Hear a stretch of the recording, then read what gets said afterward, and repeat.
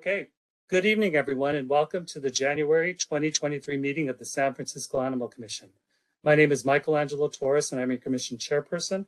We continue to hold our meetings remotely due to the ongoing COVID-19 health emergency and based on recommendations issued by our city and state governments regarding remote meetings, including our teleconference meetings resolution under California Government Code Section 54953E.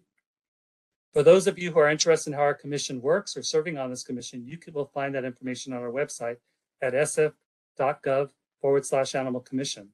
On our website, you will also find the agendas, minutes, and supporting documents from previous meetings, as well as audio and video of past meetings. Concerning how our commission works and who we are, I was asked to provide a little additional information about us. Many of us on the commission have received recent questions, so we thought it would be a good idea to provide a quick overview. So just so everyone knows, or just to remind some people, the questions we do get too are not just from people outside of the city government, but also people within it too. So anyways, the Commission of Animal Control and Welfare has 11 members, 7 voting members and 4 non-voting members. The Rules Committee of the Board of Supervisors recommends commissioners. Commissioners are appointed by the full Board of Supervisors, and commissioners serve 2 years. Non-voting members are city employees who represent the Department of Animal Care and Control, Department of Public Health, Department of Recreation and Parks, San Francisco Police Department. All seats are filled by members of the general public who have an interest or experience in animal matters. Seat 7 must be filled by a licensed veterinarian. They must practice in San Francisco, but do not need to live in San Francisco. All other members of the commission must be San Francisco residents. And also, no 2 individuals on the commission shall be representatives, employees, or officers of the same group, association, corporation, organization, or city department. So what commissioners do is we're actually defined under Public Health Code, Section 41.1 through 41.3. And we hold hearings and submit recommendations regarding animal control and welfare to the Board of Supervisors and the City Administrator. We study and recommend requirements for the care of animals in public, private, and commercial establishments. We also render written reports of our activities that shall include recommendations to the Board of Supervisors, the Mayor, and the Chief Administrator's Office. We write about the development of policies and procedures which will further the objectives of animal welfare. We also write recommendations of additional legislation deemed by the Commission to be necessary for animal welfare and control, and also of actions to be taken by any agency, board, officer of the city and county for purposes of furthering the objectives of animal welfare. So a lot of, just to confirm, or just so people do know, that we are an advisory board who makes recommendations to the Board of Supervisors and to city government. Additional information about us is available on our website's About Us page. And of course, if anyone has any questions, whether it's how the commission works, or maybe you're interested in applying to be a member of the commission, please feel free to contact me with your questions at michelangelo.torres@sfdph.org. I also want to mention that we are still experiencing some delays in the conversion process that allows for the uploading of our videos to our website, of our meeting videos to our website. This delay means that video of tonight's meeting may not be on our website until sometime early next week. But if anyone has an immediate need for a video of tonight's meeting, requests can be sent to me, and I can provide the link and password to download the video. Requests can be sent to michelangelo.torres@sfdph.org. My contact information is also on the website. Please be aware that the link provided will be to download the video as opposed to just viewing or streaming the video. Please feel free to also follow our commission's social media accounts. Links to our Facebook, Instagram, and Twitter pages are located on our website's About Us page, which can be accessed by clicking on the blue Learn About Us button on our home site, on our home pages. On our website's homepage. Members of the public who wish to comment during the meeting can call 415-655-0003 and use access code 2467-116-7469, followed by the #. After you enter the access code, you will be prompted to enter the # again. Please make your comments in accordance with the agenda. Commissioner Tobin, would you like to take roll from the list of names signed on to the meeting?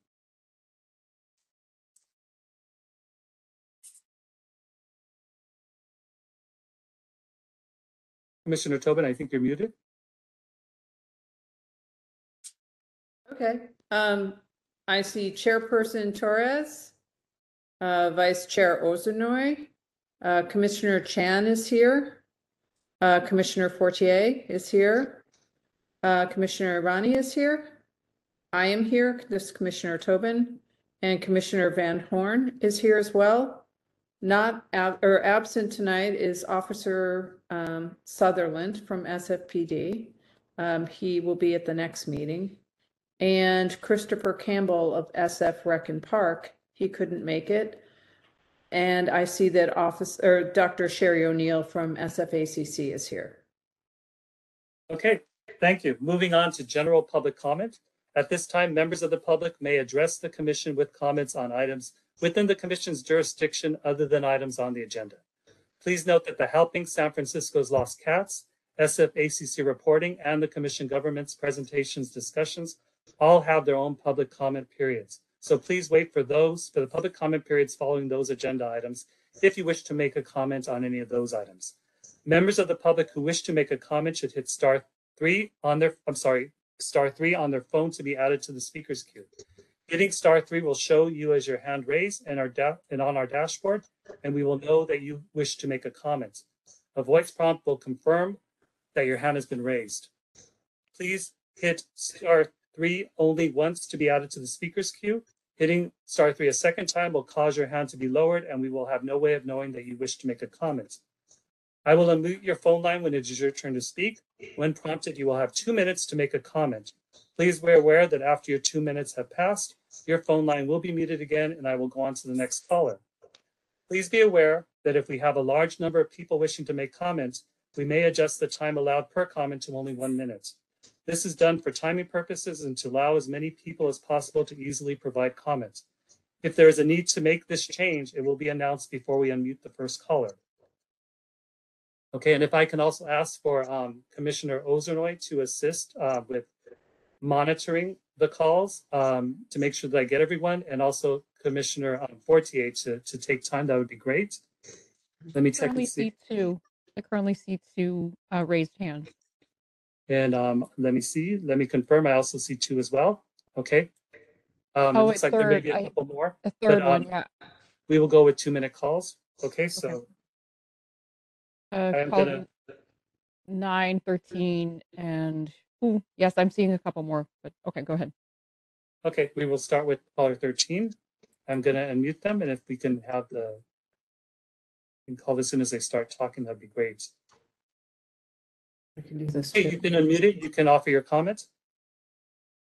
Hello, this is Elva Granite, and I'm wanted to speak on my concern about the firing of Tony Sestek and Linda Hemlow of Tony's Kitty Rescue. This is going to cause even more needless suffering and death as outdoor cat population explodes and is not cared for or controlled. This additional short-sighted, poorly thought out change will have grave impact on San Francisco's birds and other wildlife. ACC seems to be transforming into a low-level dog pound. For over 20 years, under Tony Sestek's guidance and care, thousands of kittens and cats have found homes. San Francisco's neonatal kittens were getting fed every 2 hours through the night and provided the safe, warm, nurturing environment needed to thrive and be adopted. Tony trains her fosters and is usually available 24 hours a day to assist if there are emergencies. ACC staff works 9 to 5 and does not have time to provide such care. Director Virginia Donahue should reinstate Tony Sestek. Virginia Donahue is the one who should be replaced. Stripping away animal services after putting up a new poorly designed building that costs the taxpayers of San Francisco millions of dollars is irresponsible and inhumane to the animals. We need a shelter director who has previous experience running a municipal shelter and a proven record for genuinely caring about all of San Francisco's animals in need of assistance. Thank you. Thank you for your comment, Elma. We'll go on to caller 16 now. You have been unmuted. You can offer your comment, please. Hello, my name is Katie. I'm a resident in San Francisco in Laurel Heights, and I wanted to thank the Commission for taking more time to do more research when it comes to the proposed e-collar ban. I use an e-collar with my personal dog. It's a life-saving tool for me. I'm a busy mom with 5 kids, and being able to control my dog and exercise him in appropriate places is incredibly valuable to me. So I sincerely appreciate the Commission's time, or the Commission taking more time to do more research upon that area. And I understand that the tool is not for everyone or every dog, and I think, you know, regulation is a good thing. Thank you very much. Thank you, Katie, for your comments. We're going to go on to caller number 4 now. You have been unmuted. You can offer your comment now. Hello, my name is Luisa Tully. I am a resident of San Francisco in District 12. I am also reaching out in regards to the e-collar ban proposition. I wanted to make my voice heard and let you know that it is a tool that has been amazing for my dog Romy and I. We love to go on hikes, and I can trust and know that she is going to come back whenever necessary, keep her out of trouble with wildlife, with people on their bikes, horses, etc. I have tried positive reinforcement training with her. However, she is a stubborn little girl, and this is what has worked out best for us. I agree also that there should be more training provided for everyone that is willing and wanting to use an e-collar. But I think that all dogs deserve enjoying their happiest, best leash-free life, not just dogs that respond to positive reinforcement only. Thank you. Thank you, Luisa, for your comments. We are going now to caller number 9.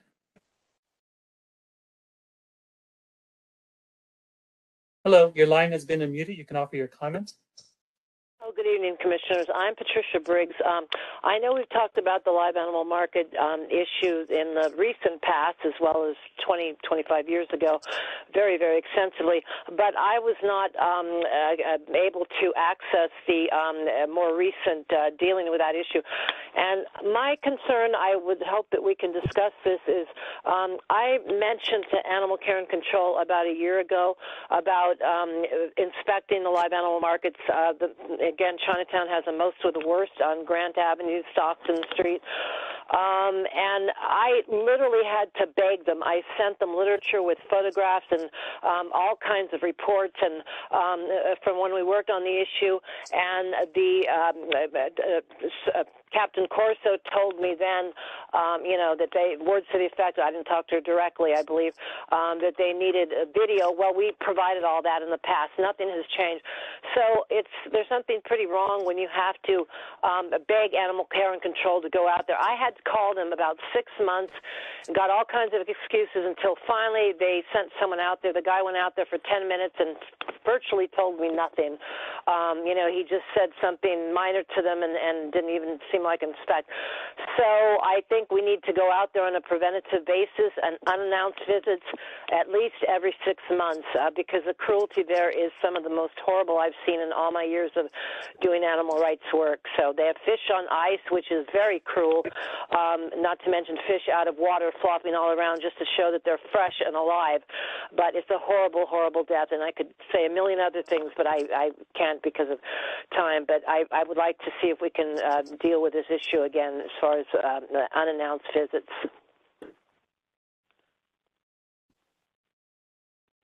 Thank you, Patricia, for your call and for your comments. Okay, now we're going to go to caller number 17. Caller, you've been unmuted. You can offer your comments. Hi. This is relating to the e-collar ban. I'd also like to thank the Commission for taking more time to research this issue and take more time to consider. I run a dog training business about 1 hour away from San Francisco. We have numerous clients in San Francisco and have helped numerous owners with dogs in San Francisco living there.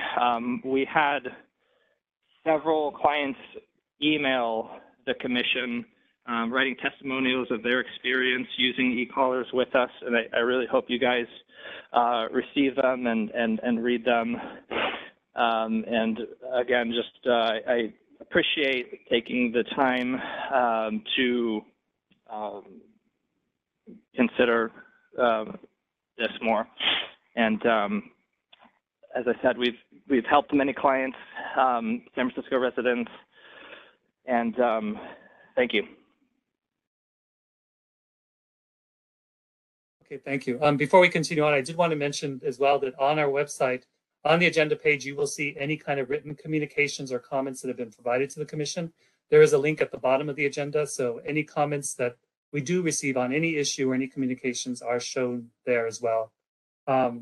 So just to let everyone know that there is some information there as well concerning feedback from the public. Let's see.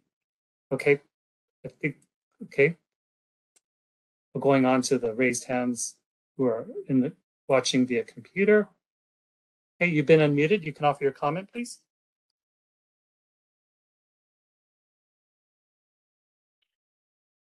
Oh, hi. Sorry about that. My name is Frances. I am a San Francisco Bay Area dog trainer and a legislative committee member for the International Association of Canine Professionals. I would also like to thank the commissioners for voting to take the time to do research and learn more about the many ways electronic collars can be used to have a positive impact on the quality of life for the dogs we train and love. I don't think electronic collars are for every person or every dog, and I support all dog owners to choose the training methods that are safest and best for their dogs and lifestyle. Like many e-collar advocates, I believe that rewards-based methods should be the foundation to all dog training methods. However, as many callers expressed at the past commission meeting, not all dogs respond the same to rewards-based training, and many people rely on these tools to safely manage their dogs. We have held meetings with local trainers, service dog handlers, search and rescue handlers, and San Francisco residents who are concerned about how a blanket ban can negatively affect our beloved pets and working dogs. I've called and emailed the commission a few times since November, expressing interest in presenting the statistics, research studies, and long list of supporters in the many different ways that the tool can be used. If the commission would consider allowing us the time to present at the next meeting where the proposed legislation would be addressed, we have a small group of dog trainers, including a dog walker and also a trainer who are San Francisco residents and business owners who would love to answer any questions the commission may have on e-collar use. Thank you. Okay, thank you so much for your comments. Okay, we are going to go to caller number 18 now. Okay, your line has been unmuted. You can offer your comment, please. Hello, my name is Yvette Skinner, and I'm a search and rescue canine handler. And I want to speak with you briefly about the proposed ban on e-collars in San Francisco. Firstly, thank you very much for taking more time to research and reconsider this very important matter. The reason why this issue is important to me is because the e-collar is an indispensable tool in my life-saving work with my canine. My canine works off-leash and at great distance from me. I use the e-collar to communicate and control my dog from a distance. This is an important tool for me to also keep my dog safe because my dog is not working as a pet in a safe city environment.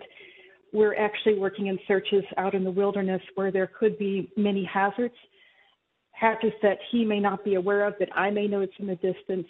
And the e-collar is an invaluable tool for me to be able to communicate and control him when working at a distance. I thank you very much for listening to my comment. Thank you, Yvette, for calling us and offering a comment. I'm looking, and I believe that is all the comments. We've already, everyone who was in the queue has spoken. Commissioner Ozonoy, do you agree? I'm having some trouble refreshing the feed. I'm stuck on right now I'm seeing caller. Okay. Yeah, I just hit refresh and there's still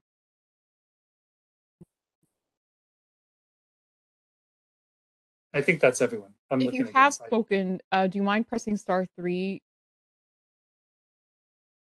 to make sure that we do not miss someone who has not been heard? I the see. few that are on there, we have. So, Okay. okay, so I think we're okay. We can close public comment now. Okay, thanks to everybody who offered a comment. Okay, so moving on to approval of draft minutes for October 2020, I'm sorry, for October and November meetings. I'm sorry, let me just double check one more thing. Okay, perfect. All hands have been down now. Okay, so anyways, I apologize for that. Approval of draft minutes from the October 2022 and November 22 meetings, 2022 meetings, excuse me. The draft minute documents for October and November meetings were distributed to commissioners earlier this week, and I believe everyone has had a chance to review them. We will be voting on both documents tonight. First, the draft minutes from the October meeting, followed by the draft minutes for the November meeting. Starting with the October meetings, are there any questions, comments, or corrections to the draft minutes for the October meeting before voting? Okay, seeing none. Okay, let me just double check. Yep. Okay, seeing none, when I call your name, please state yes if you're in favor of approving the minutes or no if you are not in favor. Commissioner Chan? Yes. Commissioner Fortier? Yes. Commissioner Irani? Yes. Commissioner Ozonoi? Commissioner Tobin? Yes. And Commissioner Van Horn? Yes. Perfect. Okay, great. The October meeting minutes have been approved. Now moving on to the draft minutes for November. Are there any questions, comments, or corrections to the draft minutes for the November meeting before voting? Okay, again, seeing none. Let's vote. When I call your name, please state yes if you're in favor or no if you're not in favor of approving the minutes as written. Commissioner Chan? Yes. Commissioner Fortier? Yes. Commissioner Irani? Yes. Commissioner Ozonoi? Yes. Commissioner Tobin? Yes. Commissioner Van Horn? Yes. Okay, perfect. Okay, thank you. Both the November and October meeting minutes are approved. So moving on to commissioner and to chairpersons and commissioner reports. Commissioners' reports regarding recent activities in the community involving animal issues that have been discussed by the commission in the past. I have a few updates and an announcement. So I will start and then we'll open it up to any others who have something to share. Concerning the proposed shot collar ban legislation letter of support, I've reached out, as I mentioned, to some people, to a few of you, that I reached out to the city attorney's office on how best to proceed concerning the vote in support of the ban at the October meeting, and then the vote to not finalize a letter of support at our November meeting. I sent a message asking about it back in November and just heard back from the office this week. So unfortunately, the response left me a little more confused than I was originally and with even more questions. So I am hoping to have a clarification, to receive some clarification concerning next steps sometime this month. So once I do have that, I will be sure to update everybody and we'll go ahead and move forward concerning that issue. The other update I have also involves the city attorney's office, and this is concerning the return to in-person meetings. According to the memo that we received yesterday, it looks like in-person meetings are set to resume at City Hall beginning March 1st. Now, I've reached out to the city attorney's office for this as well, concerning this as well for clarification. As you know, we have seen this before. We have been told we are going to resume public meetings, in-person meetings on a specific date, only to be told days before that we are not going to. So I'm hoping to have more information and also to confirm the March 1st date very soon. Once I have more, I will provide an update on that as well. Okay. And now for the announcement. I read that I heard that Virginia Donahue, Executive Director of the Department for Animal Care and Control, will be holding a question and answer town hall on Monday evening, February 6th. The town hall is being held at Manny's Community Space in the Mission. The event's free, but you must reserve a space. If anyone is interested, more information can be found at welcometomannys.com. And I apologize to Dr. O'Neill, as I'm not sure if you were going to announce this as well as part of your reporting, but This sounds like a very informative event, so it doesn't hurt to announce it twice. So anyways, I'll be there. I'm very interested to hear about some of the questions that she'll be receiving, and I'll probably see some of you there as well. Are there any other reports or any updates to share? Okay, Commissioner Irani. Thank you, Chair Torres. I have a brief report. Some of you might remember the Child Nutrition Act of 2022 that we voted to support in late 2021. Time flies. We also got our city's state legislation committee to support it, and I just wanted to report some good news, some bad news. Good news is Governor Newsom signed it into law in November, so that's great. It will help children have more access to breakfast and snacks at school. The bit of unfortunate news for us is that the final bill that was passed took out anything related to plant-based meals and plant-based milk. It has nothing to do with plant-based anything, and so really has nothing to do with animals anymore. So kind of some bittersweet news there, but I wanted to update everyone that, you know, that piece of work is done. Thanks for the update, Commissioner Irani, and thank you for your hard work concerning that issue. Are there any other updates or reports? Okay, seeing none.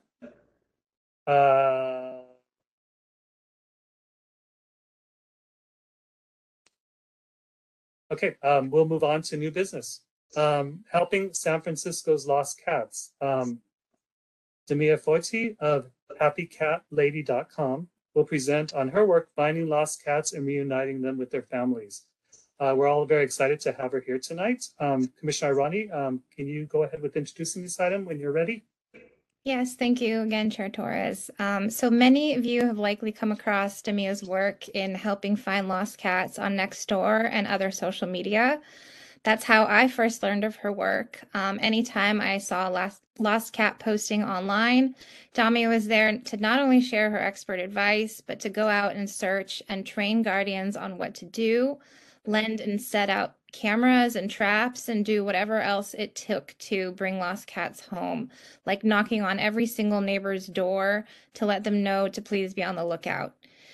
When I connected with her about a lost cat in my own neighborhood, I began to find out just how much time and energy and resources are required to find just a single cat. I quickly ran out of printer ink, tape, and other supplies just for flyering. But Damia seems tireless. She's been helping bring lost cats home since the pandemic began.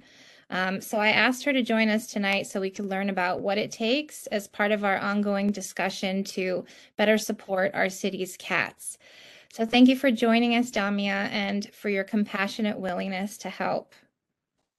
Thank you so much. What a nice introduction. Can you hear me okay, everybody? Awesome. Yes, we can. But before you start, I just want to make sure, Commissioner Ozuna, I made you the presenter. Are you able to present this, to assist with the presentation? I apologize, I didn't even ask you before doing that.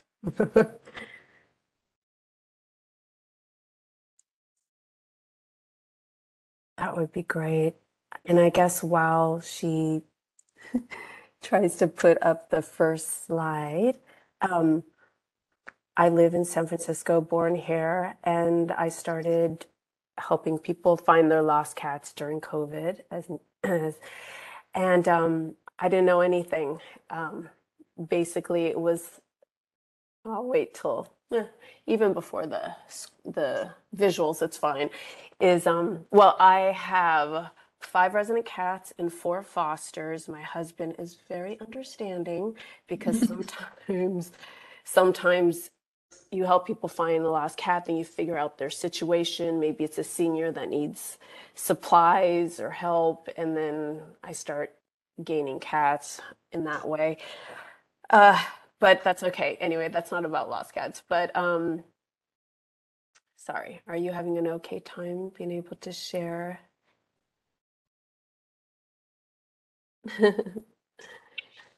And it did start during COVID, of course, as I said. Sorry. Guess I'm waiting for the screen, but that's okay. I saw a Nextdoor posting actually during COVID, and that's what started it. And it was someone had ended up in the hospital, and a cat was outside and only 2 blocks away. And I was like, oh, I guess I'll just. My husband was like, yeah, go look for it. It's a white cat. So I just started talking to people, walking around. I didn't really think about flyers because it's a white cat. And he actually gave me the idea that why don't I tell the folks there to leave the garage door open just like a few inches, because the cat had been used to going a little bit outside. And sure enough, that night, a neighbor across the street spotted the cat looking over. And then the next morning, I found out that the cat had indeed gone into the garage. Oh, goody, there we are. Thank you so much. You can go to the next slide, please, if you can. Oh, yes.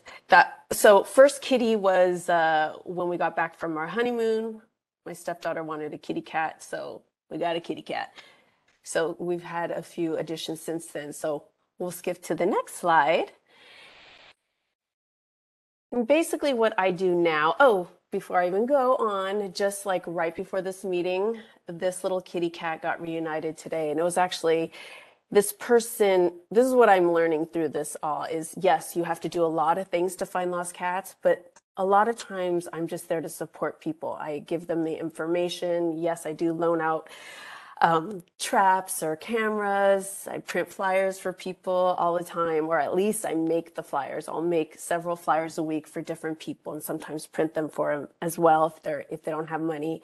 But this one was reunited and she just thought the cat was dead, like just gave up immediately. And I was like, no, I saw the posting, the way she sounded. I was like, no, your cat is alive. It's raining. All these cats are getting trapped in garages. Anyway, so that's a big piece of it, is really just like giving people that added support, because it's very lonely when you lose your cat if you don't have anyone else and it's just your cat. So that has been a very beautiful thing. So I do monitor 24 Pet Connect, Nextdoor, and Paw Boost. I do Paw Boost for a 25-mile radius outside of San Francisco, because I'm like, I can't just stop in San Francisco. I do it like really early hours, late night, and then throughout the day whenever I have breaks at work, because I work at Genentech full time. So anyway, only 10% of lost cats actually return on their own. I dream of these kind of cats. Hello, here I am. Most cats need our help. And the main thing I always tell people is take action every day, every night, and cover all possibilities and don't give up. All possibilities meaning we don't know if the cat is right next door and inside the house even, got trapped somewhere, a neighbor took the cat in. You don't know how a cat in survival mode acts. So you have to cover all possibilities, which can seem like a lot, but it's what you got to do. Next slide. I got to speed this up because I have too many slides. Okay, so indoor cats tend to hide very, very, very close, and they get in survival mode. Most of them don't meow, some do. They get trapped in all these areas. I mean, I've had people call me and they've been looking blocks out, and I'm like, go right next door, stay within, like go out the exit door and call for your cat calmly at night. Just sit on the ground for an hour, keep calling. If you have a garage, open it up, have conversations in there. And it's just amazing the texts I get within the week that are like, you're right, I don't know why I was going all over the place. The cat was trapped under the garage in a crawl space, that kind of thing. So searching the premises, calling for your kitty calmly from sunset to sunrise. I just tell people, set your alarm, like it's not raining tonight. So everyone that I respond to tonight, I'll tell them to set your alarm tonight. Take advantage of this, 1 a.m., 3 a.m., just in case. Some come right back through after the 400th time you call, or the 50th time you call, or it's that night or 2 weeks. You just don't know. And I'm all about flyering door to door, talking to neighbors, asking them to check their Ring cameras, gaining access to their yards, posting up flyers. And I am a big advocate of using tools. So cameras aimed at wet food by the escape point, wherever that is. And then to post online, yes, I always tell people don't rely just online, but online does work when someone actually finds the cat and then they go online. But you know, a lot of elderly people don't go online at all, or just have no idea. All they know is, oh, someone's going to get my cat and bring it to SFACC. I get that all the time. I'm like, actually, your cat is probably hiding unless it's super friendly to complete strangers, even when it's scared. And it's just not that many cats. So, and then of course, SFACC right now is not really accepting healthy cats, and that makes it, you know, even more difficult for certain folks. Next slide. Okay, sorry. Visuals. Hunger always wins. Jude, fabulous trapper rescuer, told me that, and that is, you know, a certain number of days, if the cat isn't stuck, like you are going around the block, you are talking to neighbors, you're flyering, you're all doing this, but just in case the cat is not stuck somewhere, you want to leave the food and water if there's a garage or in the backyard, and then the bedding away from the food, because bedding equals safety, food equals predators. And wet food, because raccoons love dry food, and the wet food, the scent carries. And then you can do as cheap as a mini blink, mini blink camera. It's like $25. And then, of course, trapping. And I have to show people how to do that. I send them videos from the community cats. Anyway, the classes I've taken. Next slide. And I always have to tell people that you have to watch the whole time. You can't just leave it there, because you will trap someone else's cat who may be lost, and then you've ruined the chances. You know, like sometimes people will trap and then release. I'm like, no, you can't just do that. So anyway, it's a lot of talking to people and hand holding, and it's just lovely to be able to do it. Lost cat squirrel just really hit home for me. And I always tell people, especially with the rain, to put flyers in clear sheet protectors with the opening facing downwards so that they don't get ruined. And I use a lot of tape so people don't rip them down, because people do rip down those darn flyers. So lost cat squirrel has a wobbly leg syndrome, doesn't walk very well. And I reached out to the folks, and we were talking, and they did everything I told them to do. Everything. And they talked to every single neighbor. They finally got a ring doorbell sighting like a block away, because it's all cement on their street. So the cat actually traveled further. And then next slide.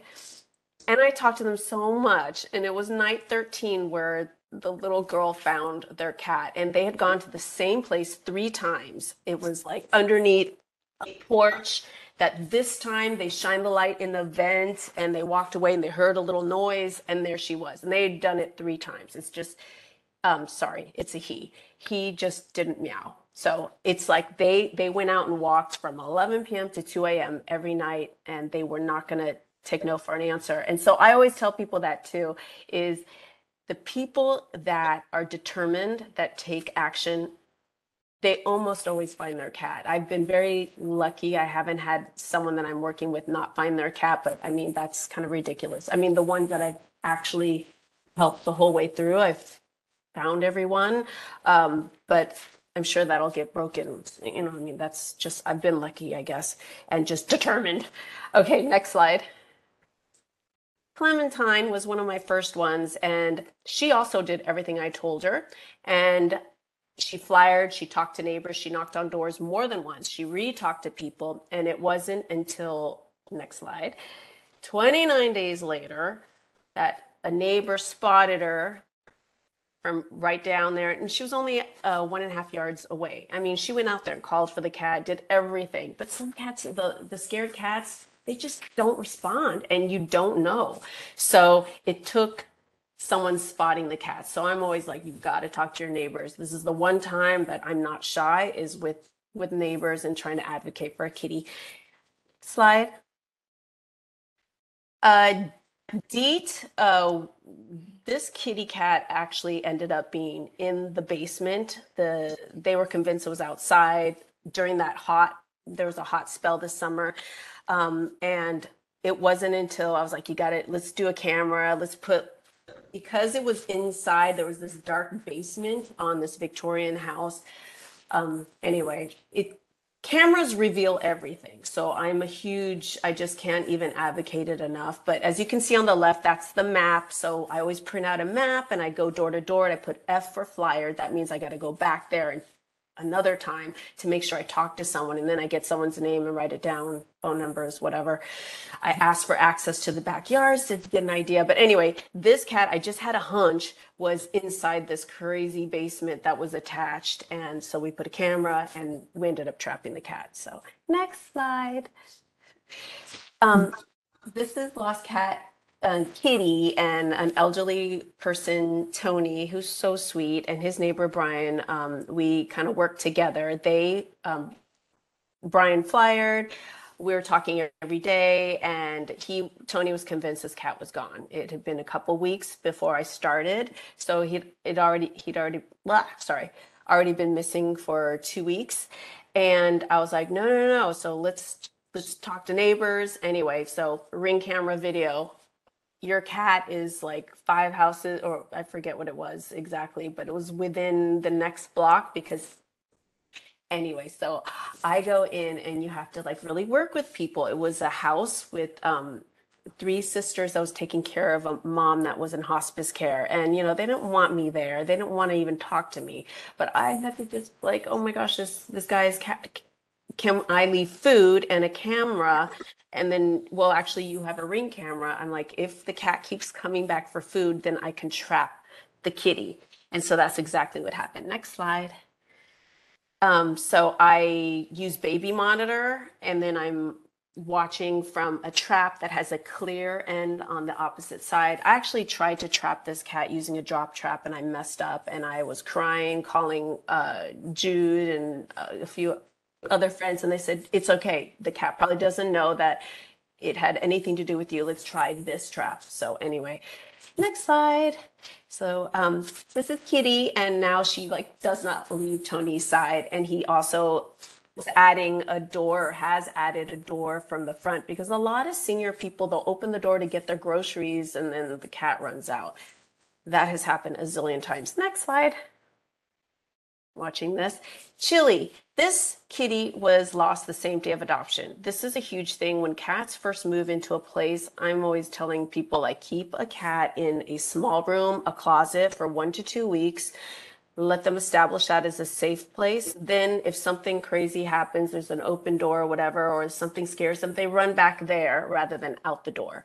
So this young lady she just wouldn't do anything. And I just was like, wow, this cat is pretty much, I have to do something. It was last December, and I used Google Translate to do letters in Chinese, because there were a lot of people that were Chinese within that block. But anyway, next slide.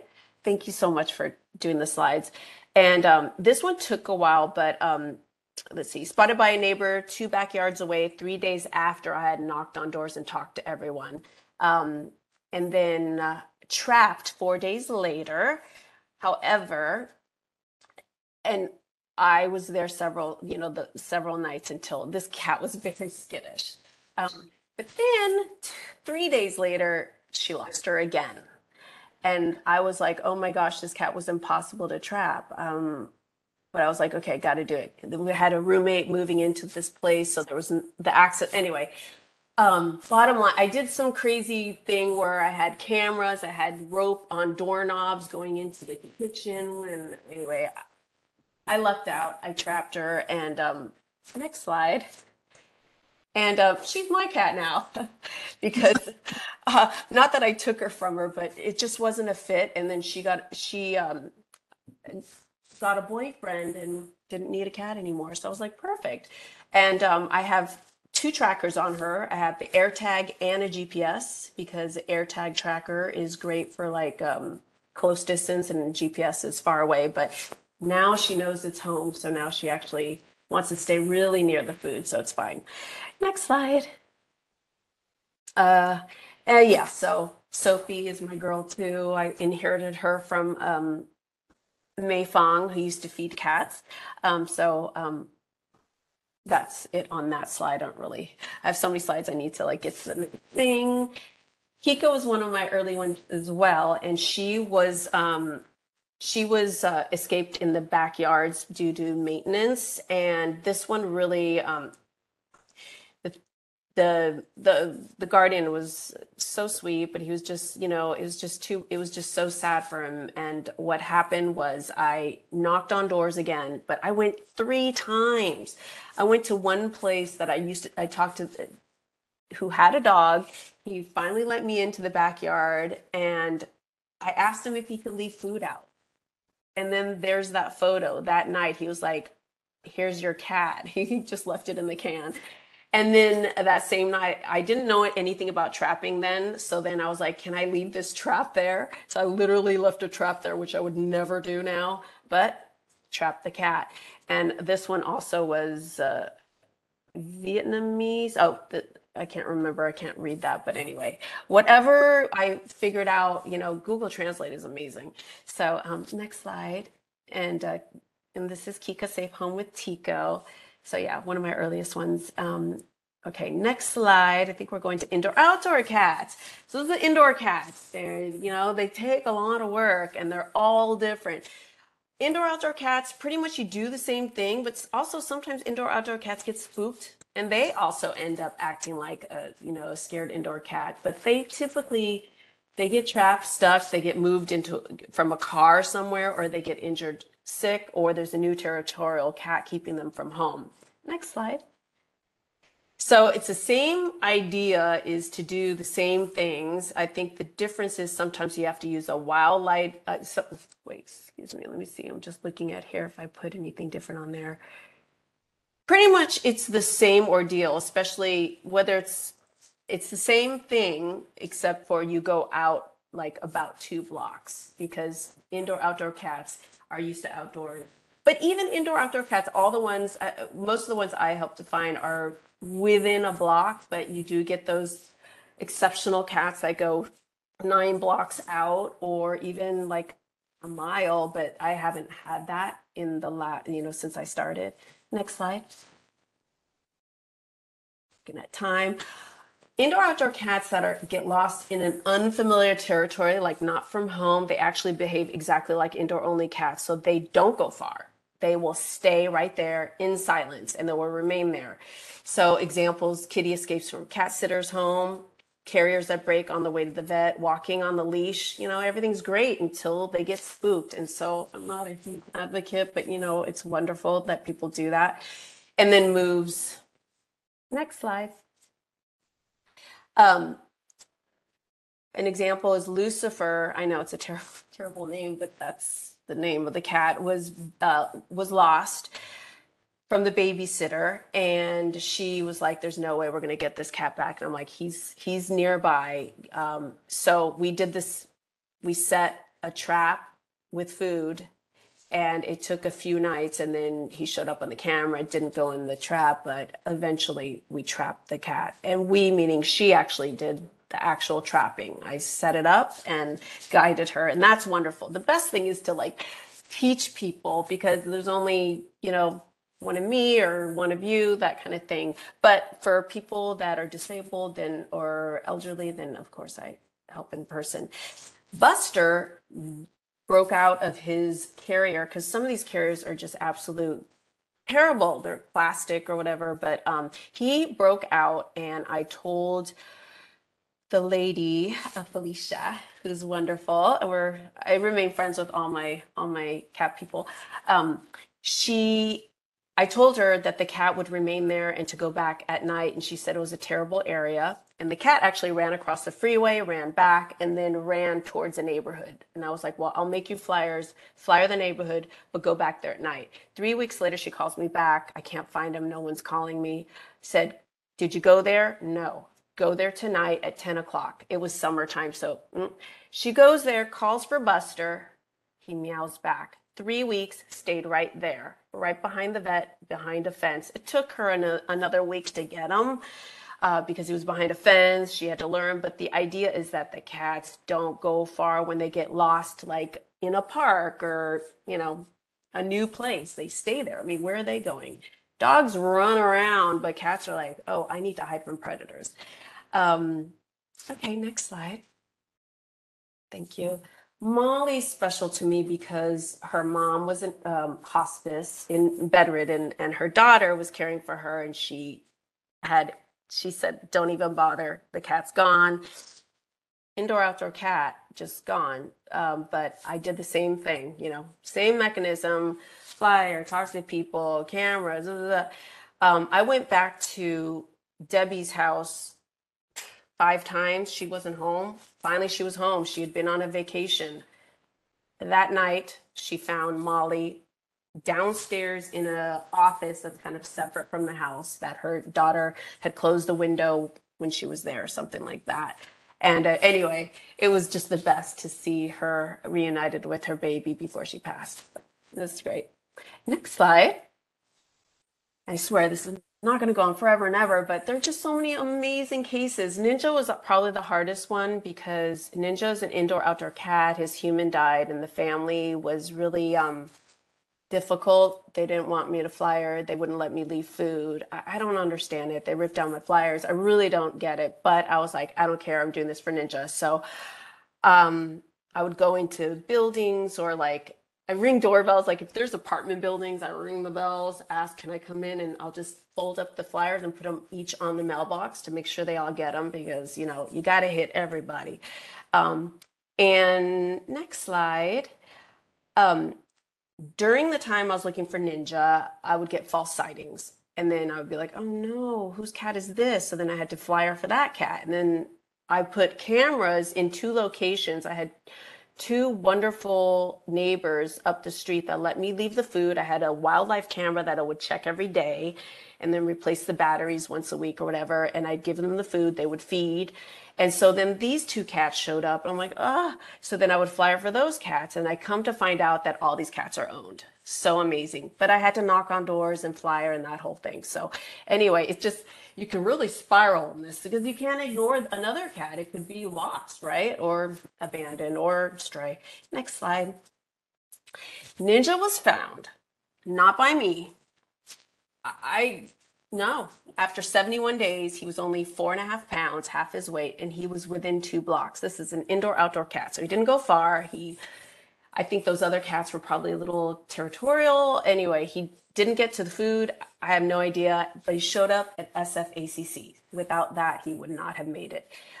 So at the time, I don't know who trapped him. I called and said, could I just thank that person? Is there any way? Can you give them my number? But I didn't hear back. I would love to hug this person. But someone got him and brought him to ACC. So he is in Monterey right now. Actually may need to rehome him because there's a bully cat there. So I'm working on that right now. But anyway, very happy about Ninja. Next slide. How am I doing with time? So I will skip a few slides. Okay. I was going to say, I would, because we probably want to wrap it up. Okay. Well, because I'm sure that we have all lots of questions, and I definitely. Okay, I'm so sorry. Okay. Oh no, do what you can, but it's going to take as far as looking at the time. Yeah, totally. Okay. Thank you. Great. Hugo was found 2 backyards away after 2 weeks. She'd gone over and over and over and over again. It was like the 500th time he called. He was disoriented. So, and everyone knew this cat, but still, it had to be the guardian that kept going out, and she needed that support. She was she was devastated. She wouldn't go out, and I was like, you go. Anyway, next slide. I think we're getting there. Let's see. This one was just really recent. Leo went missing on 12/20. So I did everything I normally do. This is a friendly cat, indoor, outdoor, but got out through the front because of an apartment complex that had something open. Anyway, this is during all the rains. Someone found the cat, put it on Paw Boost. Someone from ACC actually also called to let them know. Next slide. Leo is safe home after 17 days. I got to meet him. The crappy thing is he actually died on Sunday. He was hit by a car. Next slide. We didn't know it. So that's the thing, is very dangerous. This is a friendly cat. a very friendly cat, indoor, outdoor. Let's say that person hadn't found it or brought it to ACC. I would hope that ACC would open its doors to that cat because we had no idea it was injured. So during this whole thing, I also have to tell people when they find cats and they post it, I also tell people to get them scanned, flyer, post, blah, blah, blah, blah. So, but we'll just speed through this. So, oh, well, this one's kind of important. Sorry. These are things that I just have to put out there because it really makes a big difference is the SFACC policy. My dream is that SFACC would accept all found cats because it's impossible to know which ones are lost or abandoned, and to accept kitties of all ages because people don't know what the heck to do with kittens and they can't, you know, sometimes they're just left outside. Accept cats with clipped ears. Don't assume they're community cats. I have one. Allow a finder to claim the cat back if deemed unadoptable. Call the interested party. I know that went out a couple of years ago, but that is so important. And then to post on Paw Boost if a field officer finds a cat. Next slide, because I want to apply it. So Andrew was posted on October 18th, and Nadine May, who's just a lovely rescuer, she and her husband went out to get this cat who'd just been stuck there for 3 days. Next slide, on Gary, covered in oil, and then brought her to the vet. A very nice person, Jennifer Potke, paid for the vet, which was amazing because I'm going broke doing these kind of things. And he was recuperated at home. And gosh, by the look of it, and next slide. And now he is with his forever home with Linda and Steve, and it's just amazing. It's actually my very first foster to adopt because I'm foster fail queen over here. Next slide. This cat, this was when CIP was in effect. This Mayfong fed this black and white cat at the parking lot. I brought it in with Chris Sendell. I didn't know anything.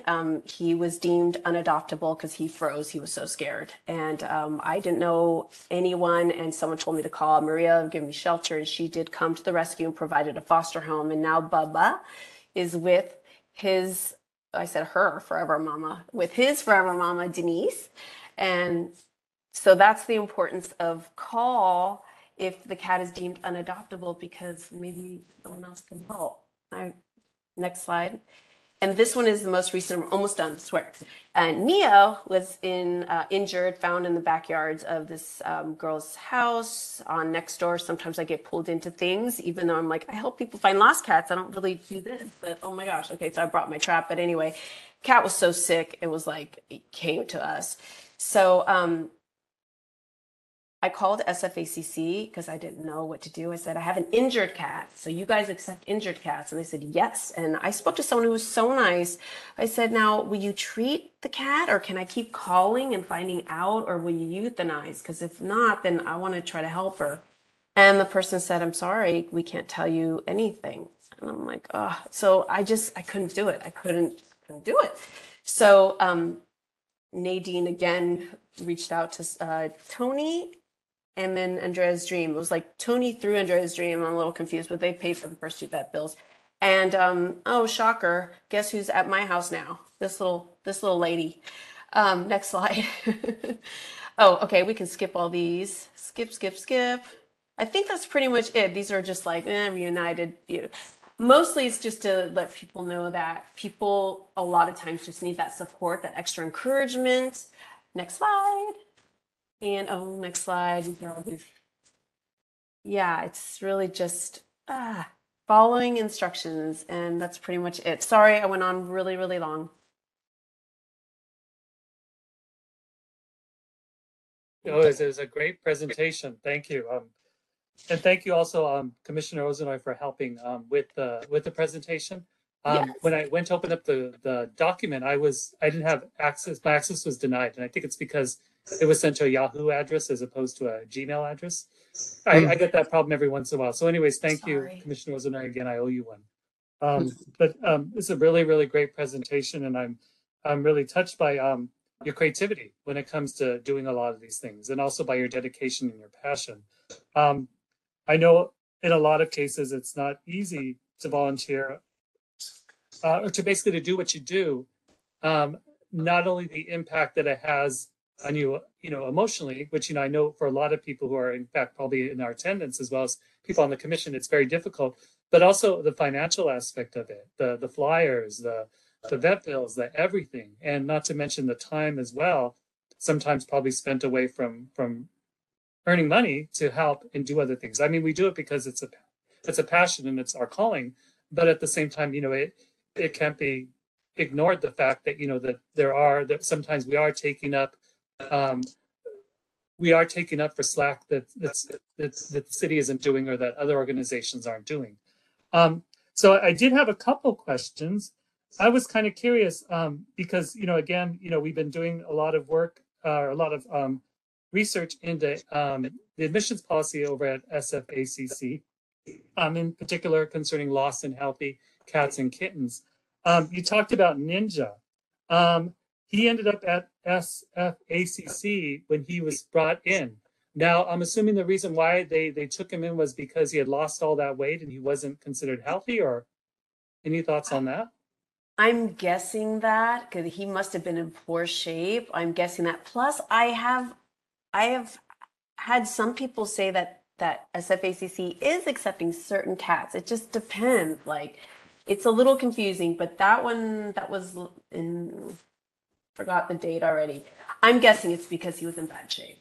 He was really, 4.5 pounds, pretty small for a full-grown cat. Yeah. And then I also had a question concerning another cat, and this is when we talked about, about timing and stuff. It was right before Leo, and it was someone who was found, I think the address was 345 Taylor Street. Was that correct when you were talking about this cat? I don't know if you remember which cat I was talking about. That this is like kind of a cat that repeatedly has gotten lost? Wait, which one is that? On 340, right before Leo? I'm looking. Yeah, between Ninja and Leo. You're not talking about Chile, though. No. Okay, wait. Ninja. Yeah, and if not, no worries. I can always look at it later and ask you about it. I know. I thought that's what I heard, that you had said that they were that this was like he was kind of a repeat. The cat. only And I was one just that kind of I was kind of curious, why would a cat be like a repeat? Why would a cat always get lost? Why would not the guardian or his family kind of take better care to? Well, that's a good question. I mean, people that post usually really care about their animals, but there are just countless ones that aren't posted that people lose cats and they're like, oh, wow. So I focus on the ones that are posted because I can't emotionally take, like dealing with people that don't care. But Chili was the one that was lost again after I trapped her initially. And the student just, even though I was trying to train her, like, this is what you do when you leave your apartment. You look at Chili and you back out and you kind of go down, like telling her what to do. She just, I don't know. Just was kind of curious about your impressions, or just kind of, just immature, this one just happened to be maybe someone that just was a little immature, and also the cat is really stealthy. I mean, that's why I put 2 trackers on her, but now she knows this is home. Like, she's established home, where she had only been there for a couple. She was lost on the first day, then when I got her back, she got lost on the 3rd day. So there was no home. Yeah. Okay, curious. And then my last question before we open up to other questions and eventually public comment. Concerning Andrew, I think it was in the CIP hold, and the issue concerning that, or Neos, yeah.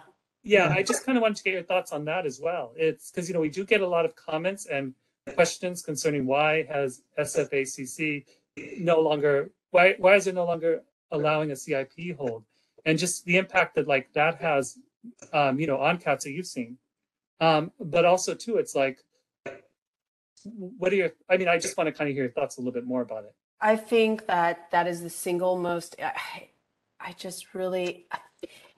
it's just so basic. It's kind of like, hey, if you guys can't treat the cat, or if you're going to put it down, or you're going to release it somewhere, just give me a call, or can I call you and keep up? And then I'll figure it out. I'll reach out to groups. I'll do a GoFundMe. I don't know.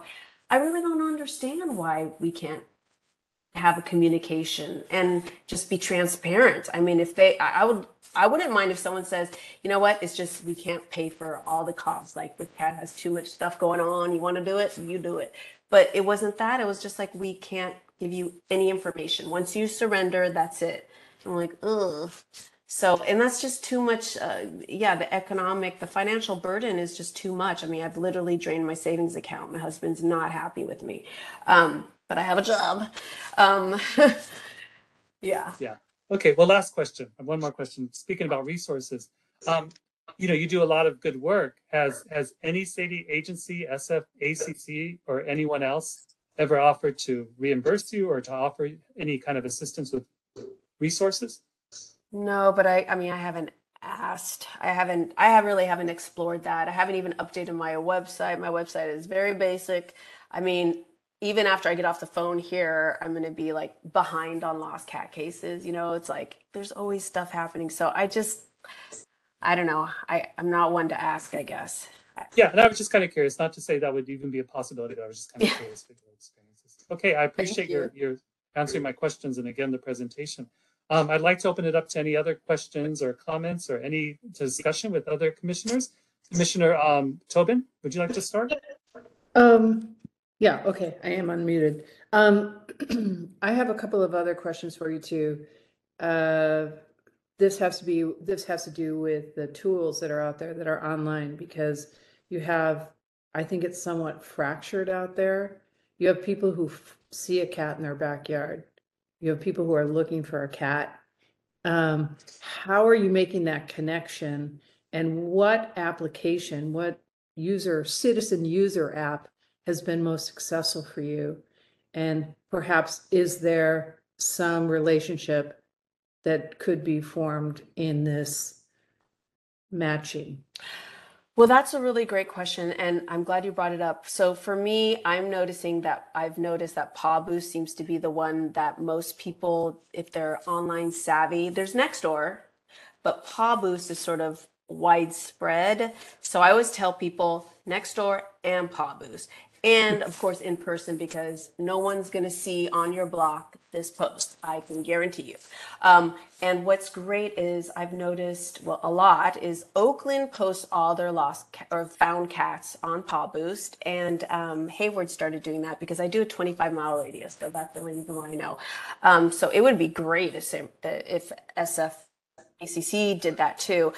There's no other decent app. LostMyKitty.com. I don't mean to be mean, but it's just, Paw Boost seems to be the best. I used to do Shadow, that went out of business because they would link actually like all the different agencies, SFACC. It would just list, you could just click on it from there and check any cats that were brought in. I thought that was great, but that went out. So it is fractured. I'm like trying to figure out, someone said, oh, do you do Craigslist? I'm like, oh no, people post there still. I'm like, I can't add another, and it's like, maybe those are the exact people I need to actually contact, because they think Paw Boost costs money.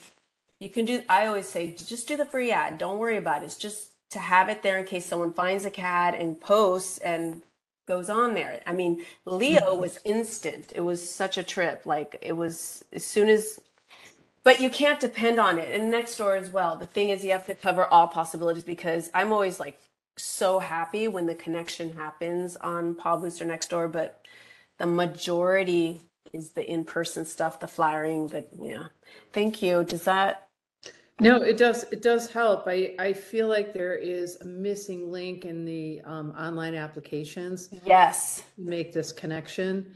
And I guess I would encourage, although not that you're not busy enough as it is, I really value the work that you're doing. It's incredible. But to speak with someone, an interested party like Nextdoor, to say, you guys can crack the nut on this one if you just speak with Paw Boost and have some sort of common ground on, hey, there's this calico cat running around in my backyard. People might not even be able to explain what it is because they're not cat people. You've got people who are identifying a lost cat. You've got people who've lost cats. So there are these strays out there, and then there are the people who are actually looking for them. So somewhere in there is a connection between these applications where it might help your work.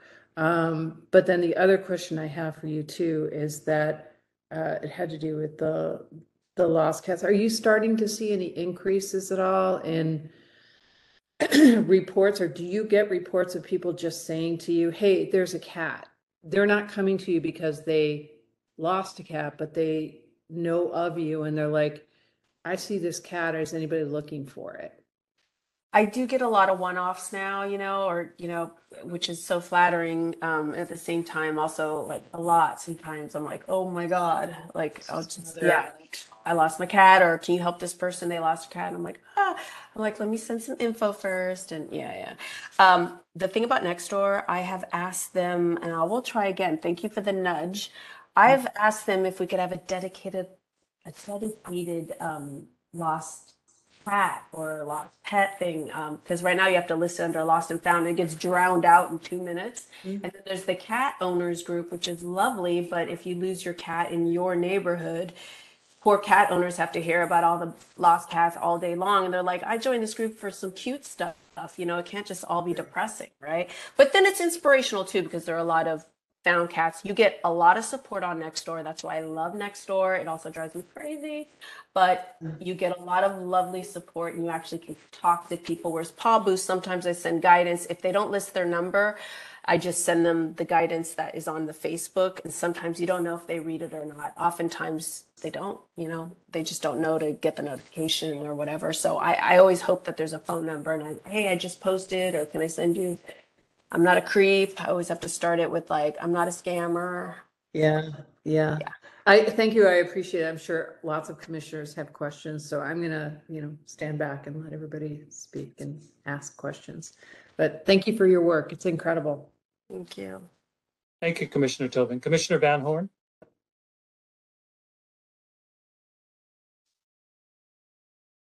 Good evening. I wanted to kind of echo what our presenter is saying, in the sense that even in the last 3 months, especially with senior kitties, the ones that make it over the fence, but they can't make it quite back. Yep.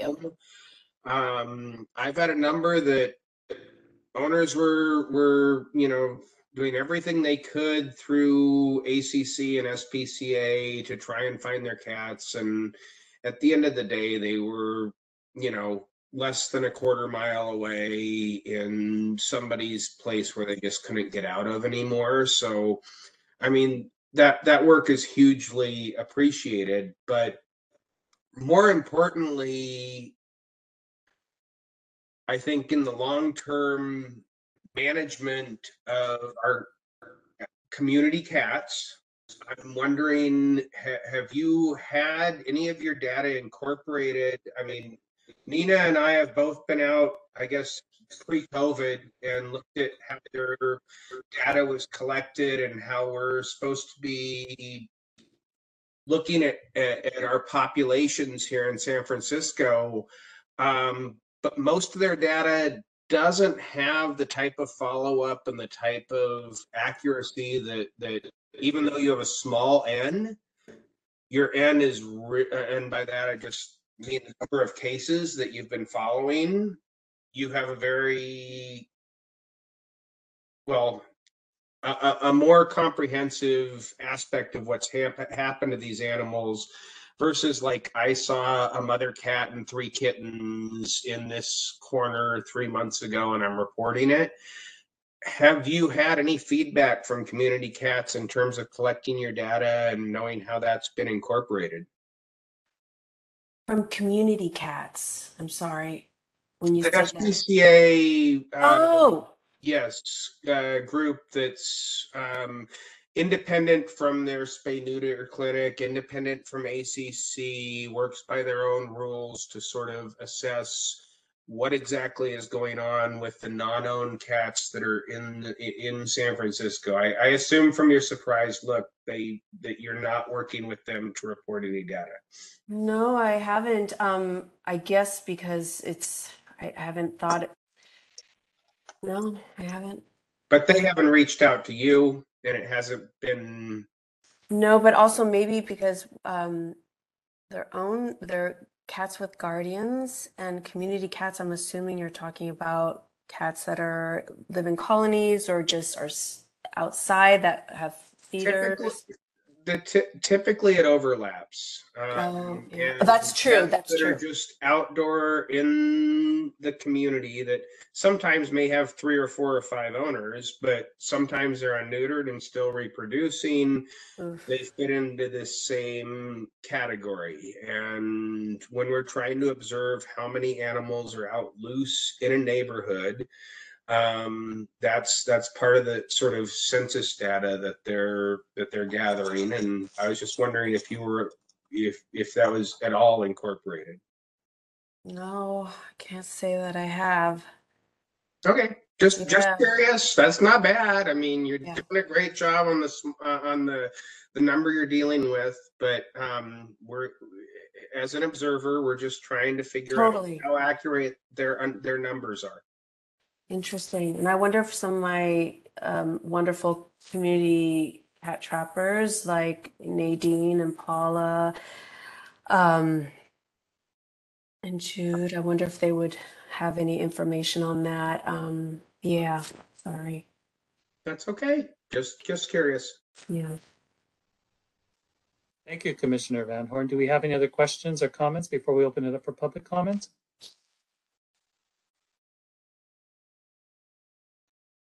Chair Torres, I have a couple of questions. Yes, I'm sorry. Yeah, oh, please proceed, Commissioner Irani. Thank you. Dami, again, thank you for sharing your commitment and passion with us. I have a couple questions.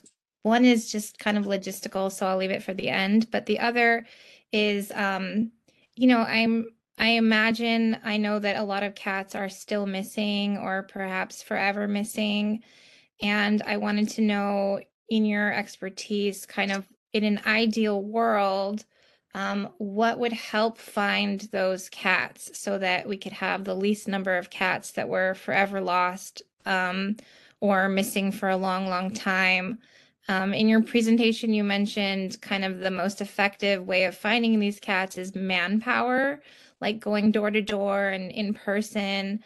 You also mentioned kind of one of the big problems is some guardians, you know, either don't care enough or they don't just aren't willing to put in the work. And so, you know, maybe these are pieces of the puzzle that, you know, could help be solved, or is there something else that, you know, could really, really help other than everything you're doing? More people helping. And as mentioned earlier, it would be great if there was a platform like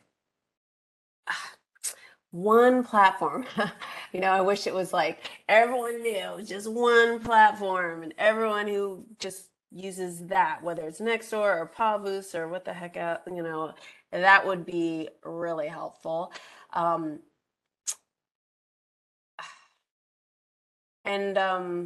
I know that there are other folks, there's some folks like online that do their spiels and give their guidance to people. And so I'm always communicating with them, especially if I go on vacation. I'm like, hey, I'm probably going to be, can you make sure to, sorry that I'm going to be gone and I'm going to do it, but but please, can you like just be extra vigilant? It's like if we had a few people in each city, basically. I know we're talking about San Francisco, but just like, I guess more people, I don't know, sorry. These are great questions. And even my husband was saying like, wait, you're going to present, I mean, you're just like a lone ranger, but a lot of people that do cat rescue are like lone rangers. They have their friends. I know so many of these cat rescue people that go out and TNR cats and feed cats and no one even knows. They just save hundreds of cats, you know, and prevent a lot of reproduction happening. So I don't know. This just something to think about. I appreciate that. Just something to bring us together. I'm on a message board with trappers, and it's just fascinating to learn all their work. And sometimes it does cross over. Yeah. Gosh, that's such great questions. I feel kind of inadequate. Like I'm like, I don't know, I haven't done anything like that yet, but it would be great. I would love to have a team, you know? So, but along the way of there are some folks that are always like, well, I can help. I'm always like, pay it forward. If there's someone on your block, you know exactly what to do. One person kept a trap. I was like, yeah, come on, you have more cats out there. You saw that, that kind of thing. So yeah, thank you. Yeah, thank you. I mean, some of these questions don't have answers yet. And so I think I'm also asking just to know, what we as a commission or as commissioners could do also. And I think even just coming here and, presenting and helping educate us and everyone in the public also goes a long way in getting the word out. So, yeah, these are all pieces of the puzzle. So, yeah, my last question is, what GPS tracker do you use? Because I was not aware that there was one. I have AirTags and I use those and they're great, but They glitch. Yeah, they glitch, and if it's dark, they don't work. And sometimes it says your cat's way the heck out. I'm like, oh my God. So the GPS tracker I use, and it's not the best, but it's Tractive, Tractive. So it's like $50, and then you pay a monthly fee, but they ask for the monthly fee like a year in advance. So it's a chunk. I think I paid like 2 years or something. And you have to charge it every 3 days, or it will die right when you're looking for your cat. Because I was looking for one of my cats. I was like, freaking charger. I'm like, so I have to have an AirTag and a GPS. So that's the only thing. I don't get it. We have extraordinary, Rover and Mars that can just like bring back stuff. We have the technology, but we need someone to make a better GPS tracker that is not ginormous. You know what I mean? But that's the best one I have found, but I am open to anything. Yeah. Thank you. Thank you, Commissioner Irani. Any other questions before we open up for public comment? Okay, seeing none. Is that correct? Yeah. Okay, great. Okay, I'm going to open up for public comment. Members of the public who wish to make a comment on this agenda item should hit *3 on their phone to be added to the speakers queue. Let me check.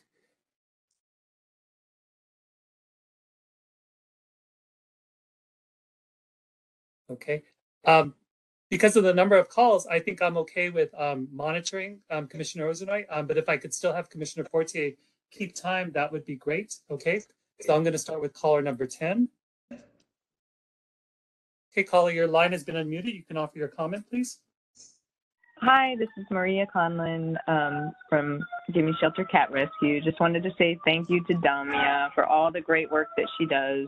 I always see her, every time I see a paw boost, I always see her commenting on it. And immediately I know that the cat is at least covered if people reach out to her. But I just also wanted to reiterate why this is so important, why ACC takes in healthy cats and kittens and reversed their policy.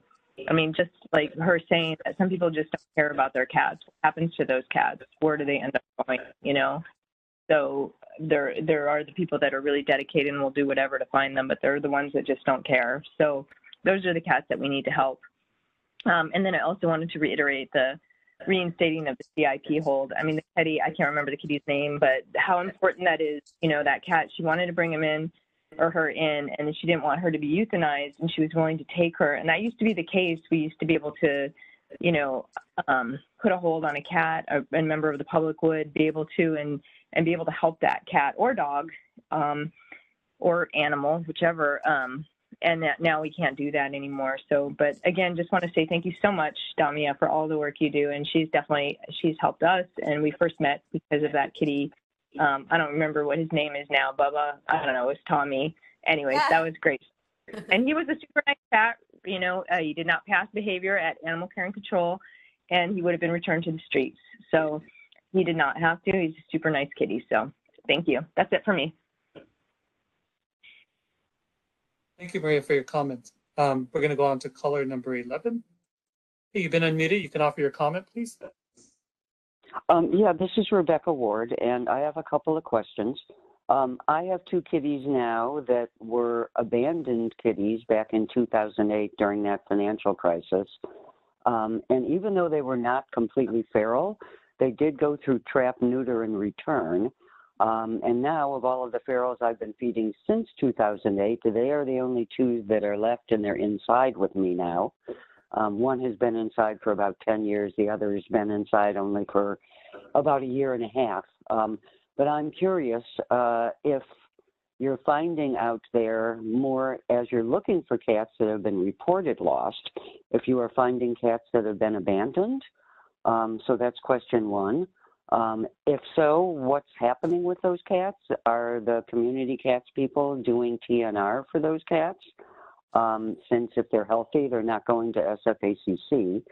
And then my final question is whether or not ACC has reached out to you or anyone else that you know in the rescue community to try to get a handle on the cat populations and what's happening with lost, abandoned, and feral cat communities. So those are my questions. Thank you for your comments, your questions and comments. Damia, just to let you know, usually when we take public comment as commissioners, when we take it, we are usually instructed, just to basically just listen to the comments. But I know for presentations, they also have questions. So I'll leave it up to you if you want to respond to those questions. And if so, would you want to do so now or listen to the rest of these comments and then respond to the questions? Oh, I can respond. I've been kind of, I haven't connected with community cats or having anyone else trapped. Pretty much with every case, I've kind of been lucky, and it's just been the cat that I'm looking for pinpointed in the backyard, in the front yard while we're watching kind of thing. But like the one person had a bunch of cats come back, and so she kept my trap, and she's supposedly trapping and getting them fixed. But I shouldn't say I leave that to my trapper colleagues, but kind of sort of, because but if I came across, that's a different thing. Actually, that's a good point, because I currently have feeders on Cook Street because we couldn't find a lost cat, and the guardian stopped looking and wouldn't help and moved, and I had a camera there to capture this cat, and instead there's 3 cats that come, and I flyered, and I didn't go over this in the presentation, and I still check the camera once a week to review the footage. I found out that one person does own a cat. They look healthy, and one has a collar. I know they can't be just eating this food, so I'm kind of like, I kind of eventually have to trap them, and I haven't had the bandwidth for now. I've just been having nice neighbors, 3 neighbors, feed them, they alternate nights, and I supply the food and watch what's happening. So I'm sorry, I really, I'm kind of, I haven't helped enough in that way, I suppose. Thank you so much. Let me go ahead and go on to the next caller. Caller 22. Hey, your line has been unmuted. You can offer your comment when you're ready. Hi, my name is Nadine May, and I wanted to thank Damia for all the incredible work that she has done. I don't know how she does it with a full-time job and family obligations and everything else, but she does it. My comments, a couple of comments. This ties in directly with the ACC policy of not taking in stray cats. We have seen more abandoned cats since the pandemic started. I mean, there was actually a person who said, these cats are microchipped, and we call these people, and they're like, no, I don't want the cat anymore. I left him outside, so you can have him. And Andrew, one of the cats that Damia talked about, was actually microchipped. We tried to get a hold of the person he was microchipped to. They never responded. So these are all examples of abandoned cats. And these cats should be taken in by ACC.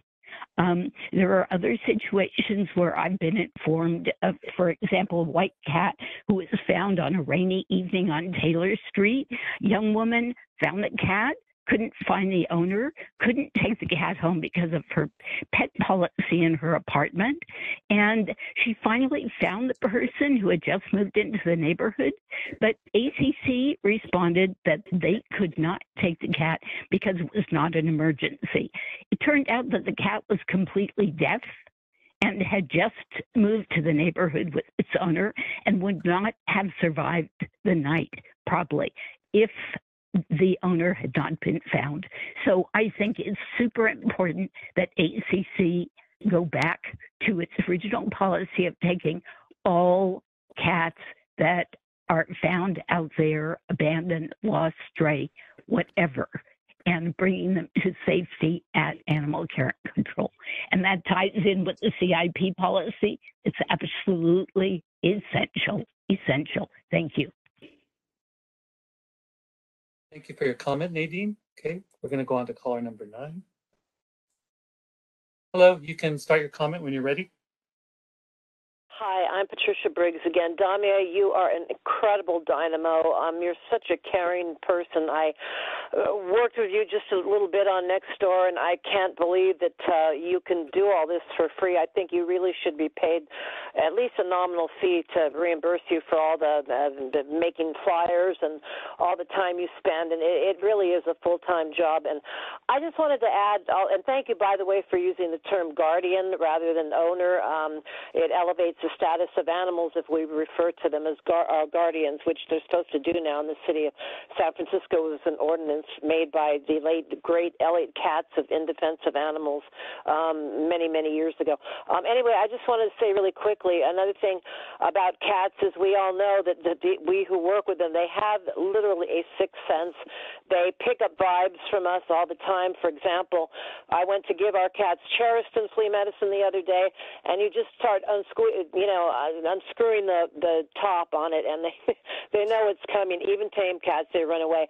And they're also, when you're going trapping, they're really attuned to the sound of the metal when the trap is sprung. And if you get the wrong animal, the trouble with cats, you can't screw up or make mistakes because they're too smart for us. So you have to watch out for all these sounds that they're attuned to, and they know even after one time, they know a sound that's a negative sound, and they will run away. So anyway, thank you so much, Damia. You're an amazing person. You had a great speech there.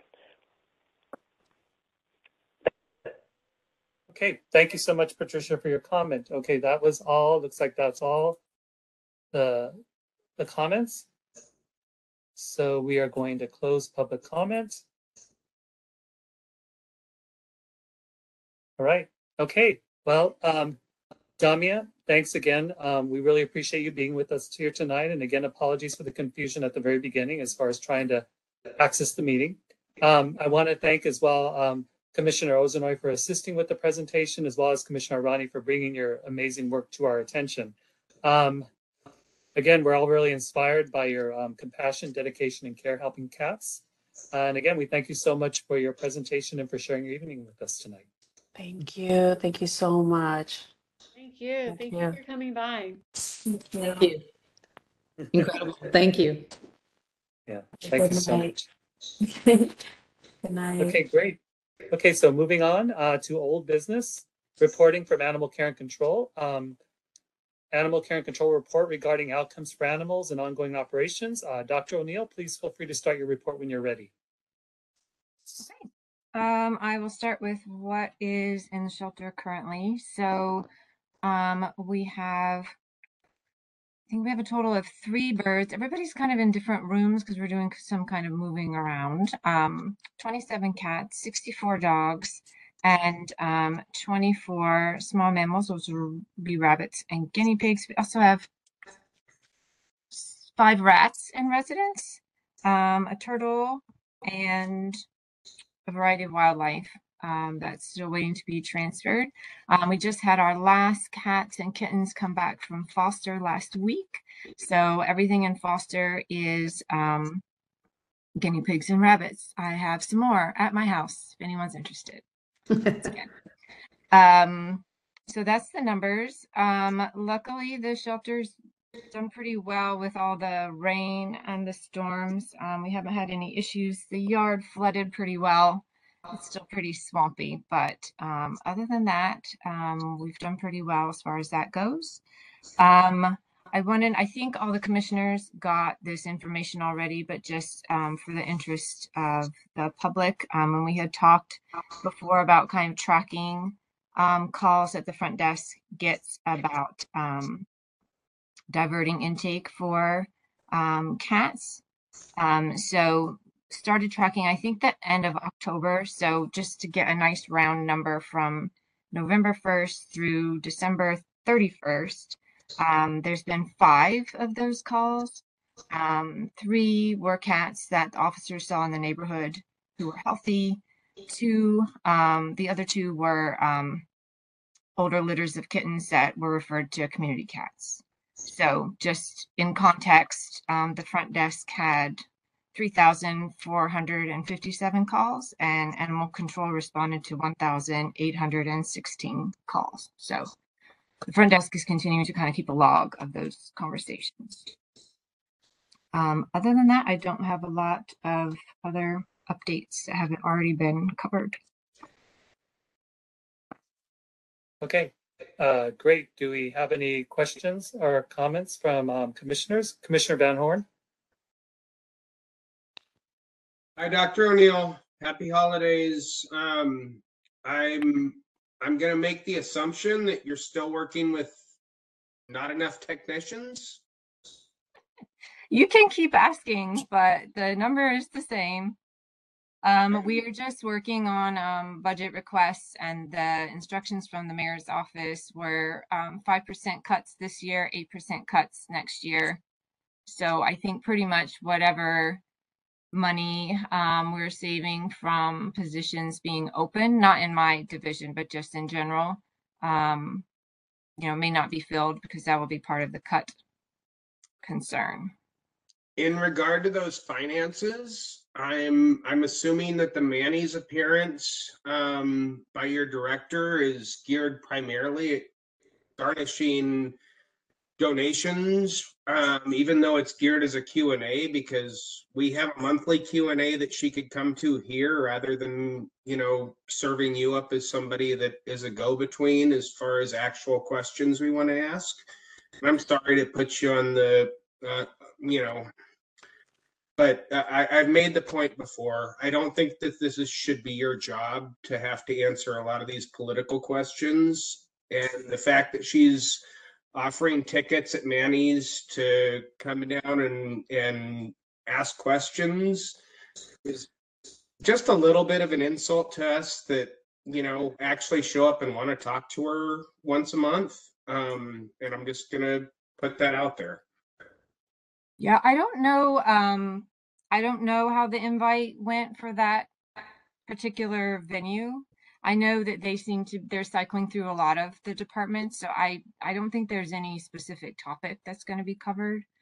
I mean, as far as me being here, I'm sorry I don't seem adequate enough to represent the agency, but I've been part of the commission for a long time, and I'm part of the management of the shelter.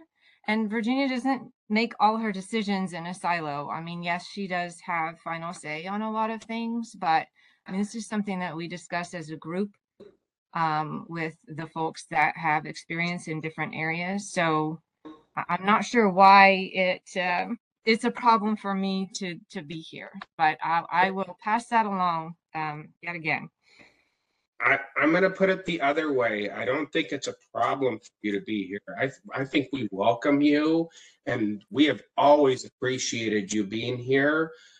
I just feel like sometimes what you're being asked to do isn't your job, and I'd like to ask her directly some of these questions rather than you being forced into a go-between. But I want you to know I love you.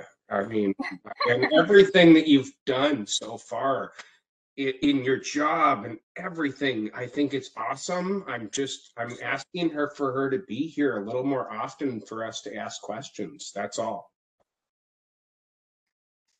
Well, I think all of us are taking on a lot more than what our job description is because we kind of have to.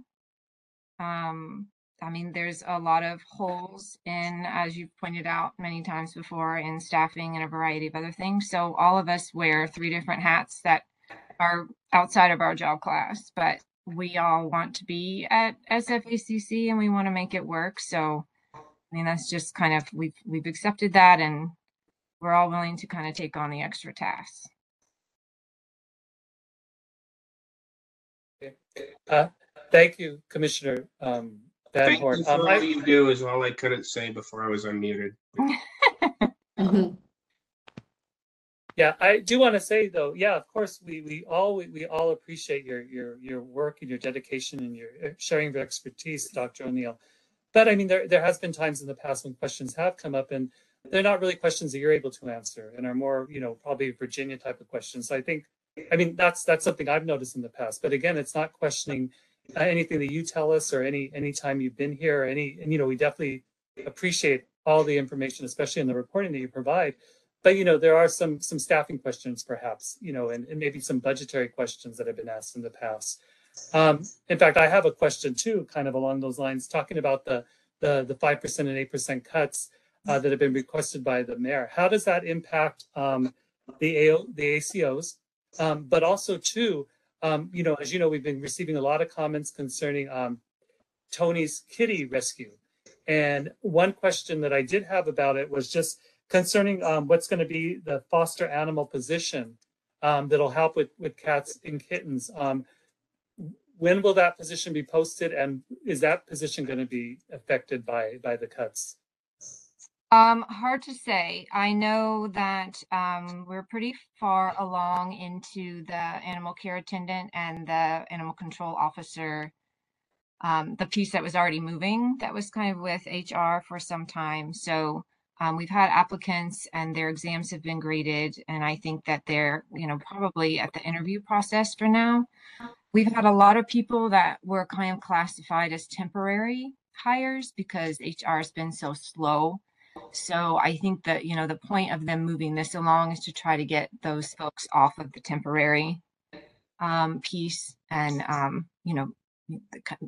some people may be reapplying for their same job type of thing, but just to kind of formalize that and get the position settled, if that makes sense.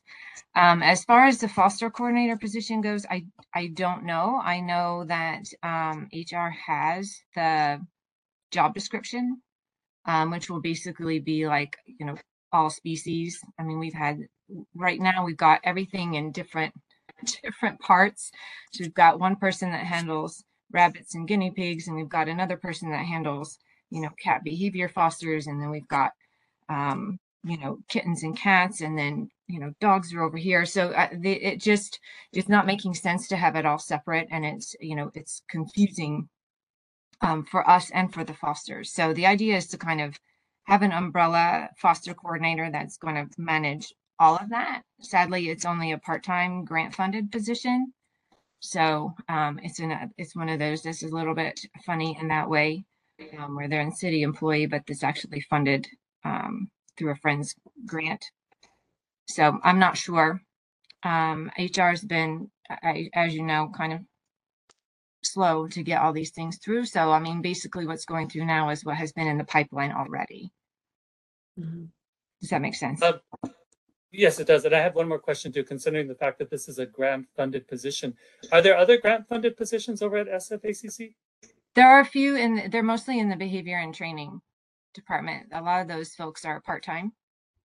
And so, they've got a really small team, just like I do. They have a supervisor who's full-time, and then they've got 3 folks that are part-time. So they're kind of cobbling together all their hours to get all their work done. Okay, thank you. I appreciate it. Any other questions or comments from commissioners before we open it up for public comments? I have a question. Sherry, you can educate me on this, because I might be working with old information here, but we've had a lot of rain lately, and I remember that during the rainy period is when you see the uptick in the number of kittens that are born. And that's when I know Tony would get pretty much slammed with a lot of fosters at one time. Are you ready for that? Is this still true? If the position isn't hired, how is ACC going to handle the fostering with the thin staff that you already have? Like, what can you do temporarily to address an obviously impending and encroaching need? Yeah, I mean, historically, based on the numbers last year, I'm hoping we won't see a big influx of kittens until spring. This is typically kind of low season. Say foster is kind of empty. And we do still, it never really goes away. I will say that. So we have a little bit of time to prepare. I mean, we had kind of not all staff, but a large meeting with all those people that I was talking about with all the different moving parts. And basically, realistically, do I think that job will be filled by spring? No, I don't. And so what we're trying to do is, plan for operations without that person in place and kind of lay the groundwork, and then, whomever fills it, depending on their experience, may need, more training up and just, understanding the ACC process. It depends if it's someone interested internally or not. It kind of depends on the individual that comes to us. So each of us have taken a piece of the puzzle. We're also kind of working on knowing what fosters are going to return for us. So we're just trying to get in touch with everyone who's fostered before and see who wants to continue. And we'll certainly have to do some recruiting and some training, which will probably start at the end of February. Mm-hmm. Right. I would imagine that you lost a lot of fosters that stayed with Tony or are continuing to work with Tony. I don't know how that works. We had the largest list of fosters, I think, was around 73, 75. Mm-hmm. But of that list, there was a lot of folks on the list that either maybe fostered once or never really got started, never really took kittens. So there was probably, at the height of the season, I should have this chart in front of me, I think there were 100 kittens in foster, and there were probably 35 homes in use at that time. Mm-hmm. And so that was kind of peak. So I know that we have 13 committed returning, but we're still waiting for some people to get back to us. So I'm not sure what the numbers will be. Okay. Thank you. Thank you. Thank you. Any other questions or comments before we open it up for public comments? I don't see any hand raised, either on the dashboard or via the cameras. So I'm assuming we're okay. Let's open up for public comment. Members of the public who wish to make a comment on this agenda item should hit *3 on their phone to be added to the speakers queue. Let me see if we have any comments right now. It looks like we have a couple. If I can ask for Commissioner Fortier to assist with timing again, that would be great. Okay, we're going to start with caller number 10. Okay, your line's been unmuted. You can provide your comment, please. Hi, this is Maria Conlon. I was just surprised to hear that the update from ACC and this relationship with Tony's Kitty Rescue was terminated after her being there for 20 years and it wasn't part of the updates, or at least it was, I missed it. I actually got my start fostering with Tony's Kitty Rescue. That was my first fostering experience. And I mean, I'm just really disappointed that ACC leaders decided to terminate that relationship with her. I just wonder how you expect I am a person that manages cat fosters, how you expect one person to be able to be the master of all the different species. I mean, have different specific needs. You have to know specifically a little bit about those types of animals to make sure they're placed in appropriate kinds of fosters. Also, the uptake in kittens, interesting, just responding to Commissioner Tobin's comment. There are going to be more kittens anyway this year because there's been more unfixed cats left outside because of this policy that ACC has implemented. I'm also interested, like 100, you have 100 kittens in fosters. I mean, kittens get sick, they have diarrhea, they have all kinds of issues, and then you have one person managing all that. But really my biggest disappointment in ACC is that they terminated with this so dedicated to taking care of the cats. So anyways, that's all. Thank you. Thank you for your comment, Maria. We're going to go on to caller number 27. Hey, your line's been unmuted. You can start your comment when you're ready. Hi, this is Nadine May again. I have several questions for Dr. O'Neill, which I am assuming she will not answer. But one of the questions is, why is ACC giving the impression that Tony left voluntarily? She was fired for no good cause. I think that's really important. Another thing is that, unfortunately, the idea of the kitten season ending in November is no longer valid because of global warming. A friend of mine who does trapping recently trapped a cat who was pregnant. This is in January. A cat who was pregnant in January. So there will be kittens, and ACC is not taking in healthy stray cats. So there's no way of knowing whether all those cats roaming around are pregnant, are fixed. So you're going to get more and more and more cats and more kittens. And ACC's policy of no longer taking kittens over 3 months has impacted all of us who do trapping. I am right now trying to socialize 7 kittens who would not have been accepted by ACC. That's not something I relish doing. Thank you.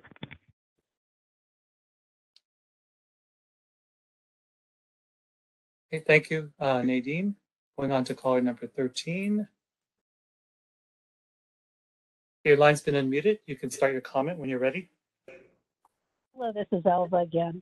I'd like to ask the commissioners to find out how and who is vetting rescue partners, because I've been made aware that one rescue partner that supposedly knew how to bottle feed had no idea of how to bottle feed. And even though they may have 200 rescue partners, if they don't know what they're doing, that's not going to benefit the animals. And I guess that's my comment on that. Thank you. Thank you, Elva, for your comment. We're going to go on to caller number 9. Okay, your line has been unmuted. You can begin your comment when you're ready. Hi there, I'm Patricia Briggs. I, too, was devastated to hear that Tony Sestak was let go of. If a situation is not broken, as they say, don't fix it. I don't know what the real story is, but too often these are people issues, and I just hate to see the animals get caught up in people issues. I was reading a story about the Animal Rescue Foundation, Tony La Russa, who was, of course, long ago, former manager of the Oakland A's, a wonderful animal person with his wife. Daughters, and it was saying that his wife and daughter wants him to kind of resign from the board of directors because they're not happy with the way it's being run, that there's a sort of quote-unquote toxic work environment. And again, usually this is a people-people situation, and again, Tony steadfastly said he was going to continue with it, but we can't, I don't know what's going on, and I'm not going to try to even think of what might be going on, but I think Tony should be taken back because it's 20 years of experience and she's worth her weight in gold, and there's nobody else that's going to equal her. So that's all I have to say. Thank you very much, Patricia, for your comment. Let me just double check.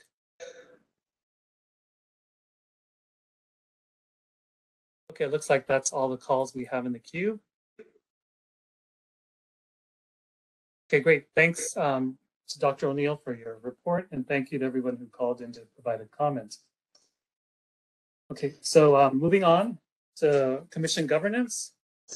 The commission will discuss any individual work plans for the new year and vote on a resolution allowing to continue to meet remotely. Before we open up for discussion, I'd like to talk a little about what I hope to work on this year, and then we'll open up to any commissioners who would like to present what their plans are for this year as well. So one thing I'm going to continue with our commission name change and the other changes, revisions to the ordinance that we voted on a couple of years ago now. As most of us might remember, we have a supervisor who is sponsoring it, But right now, the revisions and the edits are still with the city attorney's office for their review and approval. It's been there a very long time. And I've received a few questions concerning it, but I haven't received anything recently. I am hoping for a progress report real soon concerning this. And I'm hoping that it'll take place very, very soon. Another thing I want to work on is trying to continue to find department oversight. As you know, we all know we were created in an ordinance under the Department of Public Health, but a lot of our administrative areas are now under the city administrator's office. So it's often confusing for us to try and get any kind of resources or to try and get any kind of assistance, because every department has its own, like help desk, for example, their own technology area. And so a lot of times when I'm calling or asking for any kind of assistance in order to run meetings, I kind of get this where, you know, kind of like you go to this office or you go to this person. Thankfully, I have a relationship now with a number of employees who I've been working with now for years, it seems like. So I'm able to find that assistance relatively easy. But it still always comes up for anything that's out of the ordinary or anything that does happen. So it would be nice to finally get this resolved soon. So I've been working with one of the departments, and they've offered a couple suggestions. One of the ones is possibly, and I hope I'm not speaking out of term here, but possibly being overseen by the Board of Supervisors, have them be our oversight. From what I understand, there is one supervisor who is interested in pursuing it, but I'm not too sure about more, but hopefully, you know, we'll get this issue addressed very, very soon too. The other thing I'm trying to help with is transitioning our website to the new template. As everyone knows, just recently we assisted with moving our website from sfgov.org to sf.gov. And under the new website, there's actually two templates, and one is a department template as well as a public bodies template. Of course, we fall under public bodies. What they're trying to do now is instead create kind of a generic, quote unquote, agency template, which everyone will fall under.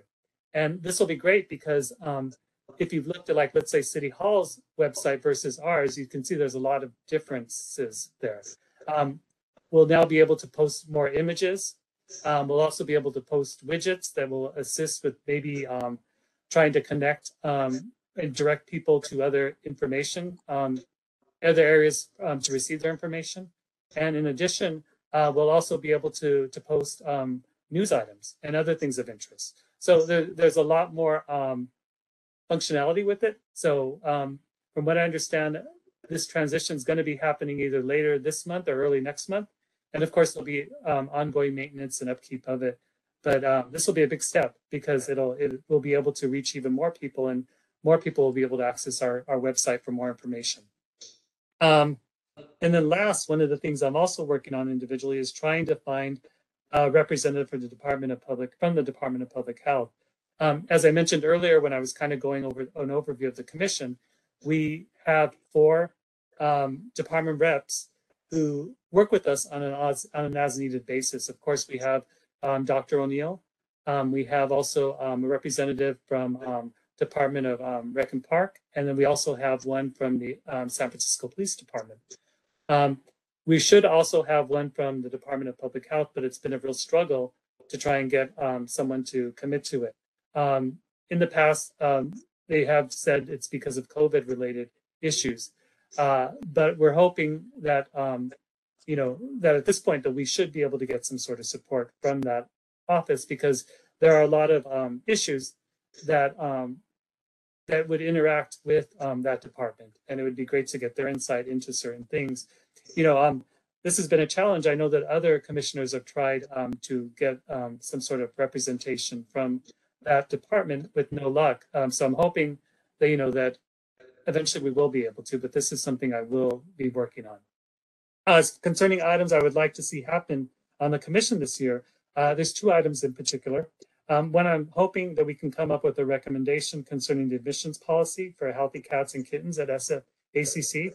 I'm hoping that with the information that we've received so far, as well as a possible presentation next month, that this should be something that we should be able to discuss and possibly introduce within the next few minutes, maybe in March.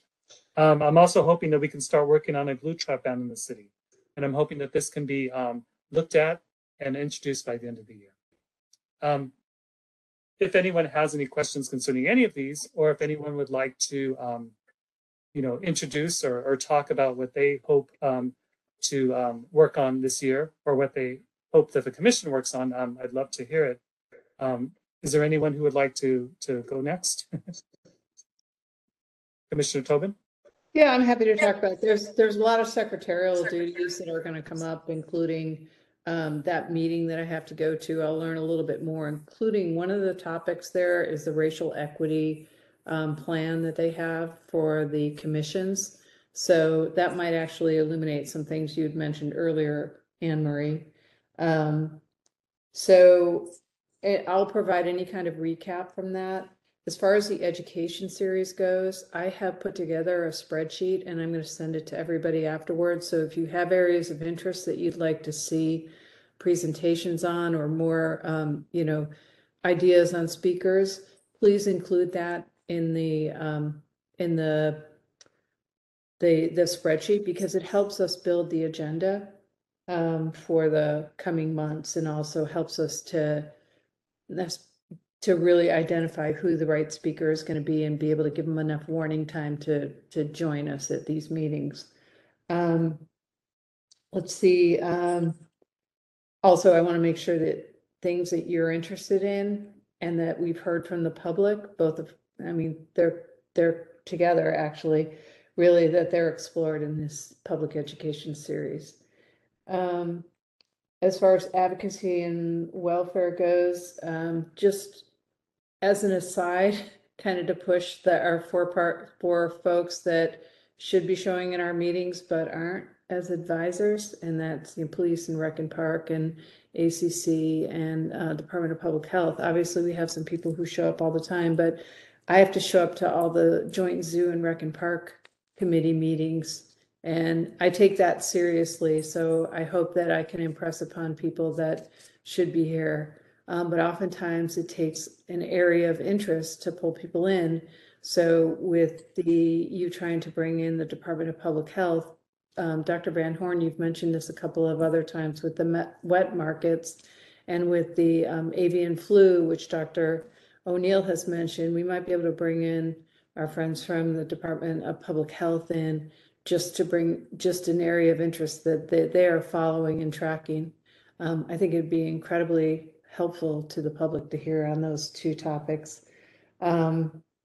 And I also will continue to support the Homeless Youth Alliance with any kind of animal needs they have for the kids that are there with their pets, as well as try to report back to you too anything that Full Belly Bus and Vet SOS are doing with animals in the as part of the homeless groups, because I think it's really important for us to see how these animals are doing as well. There's some marketing things as well, but in general, that's kind of it. And I'll just pass along this spreadsheet to you. I really want to hear from you guys what you're interested in, so we can make sure that we have a pretty robust year ahead of ourselves. That's all. Thank you for your contribution. And thanks also for concerning the what you said about our hopefully we'll get a rep soon from the Department of Public Health, which you mentioned as well, because that's very, very true. Any other commissioners who would like to offer anything? And I'm sorry, did I hear something?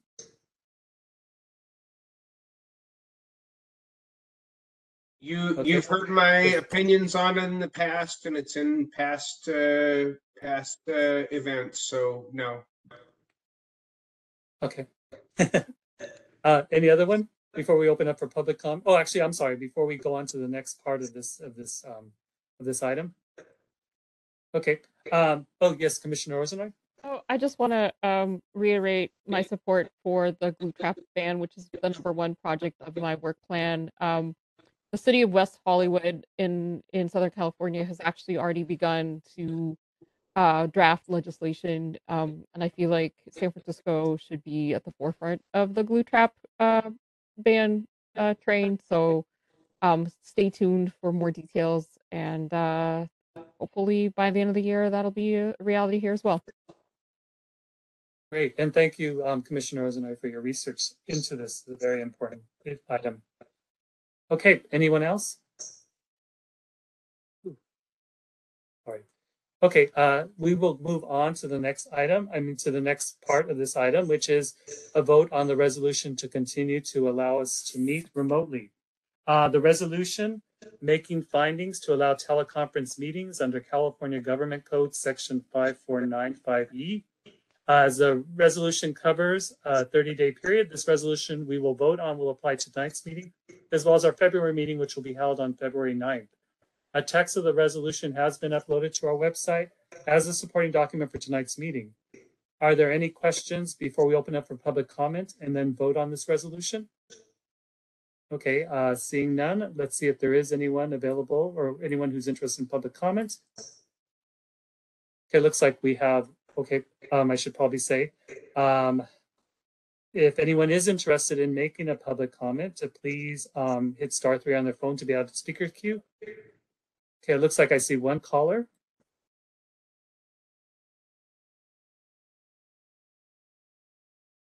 Okay, your line has been unmuted. You can offer your public comment, please. Thank you, Commissioner Tobin and Torres and Ozanoy. I'm really heartened to hear about the glue traps being revisited in the future meetings.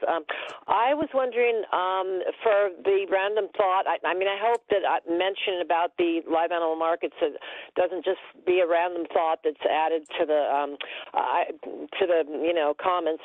How do I get that officially on the agenda? Because even since COVID started, we tried to make the issue with the health department. I'm glad you'd mentioned bringing a department DPH person on board, because we had one on board the whole time when we worked on the live animal market issue 25 years ago. But how will we get this? It's this very serious problem that ACC, who is responsible for, doing prevention to help these animals, it's going to work. How will we get this on the agenda to talk about it and see if they can do that in the future? Because we have tried everything. There's nothing else that's going to work, but maybe this will work, just the preventative inspections at random.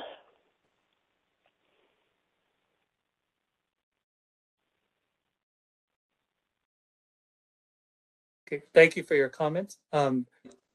Hopefully, just kind of reiterating what we spoke about earlier, I'm hoping that once we get a representative, we can go ahead and address some of these types of issues from that department. But also, too, there is interest in a lot of different issues, and I know this is one of them. So I'm hoping within sometime in the upcoming year, we could probably relook at this important issue as well. Okay, let me see. I don't see any other public comments in the queue, so we can close public comments. Okay, when I call your name, please state if you're in favor of approving the teleconference meeting resolution, or no if you're not in favor. Commissioner Chan? Yes. Commissioner Fortier? Yes. Commissioner Irani? Yes. Commissioner Ozanoy? Yes. Commissioner Tobin? Yes. And Commissioner Van Horn? Yes. Okay, thank you. This resolution has been approved. Moving on to items to be put on the agenda for future commission meetings. Our next meeting will be held on Thursday, February 9th. This meeting will be held remotely. Please reach out to me by Friday before our next meeting with any proposed agenda items and any supporting documents. For our next meeting, that will be by Friday, February 3rd. The agenda and any supporting documents provided by the commission by that time will be uploaded to our website, sf.gov/animal commission by the Monday evening before the meeting. So for our next meeting, that will be Monday, February 6th. Next month's agenda will include an introduction of our new SFPD representative, Officer Greg Sutherland, ongoing reporting and sharing of news and special events from SF Animal Care and Control, and an update on in-person meetings and whether we will be meeting in person beginning in March. Do any commissioners have any questions or anything else to add? No. Okay, seeing none, we can adjourn. Thank you all for being a part of this evening's meeting. It is 7:41 and we are now adjourned.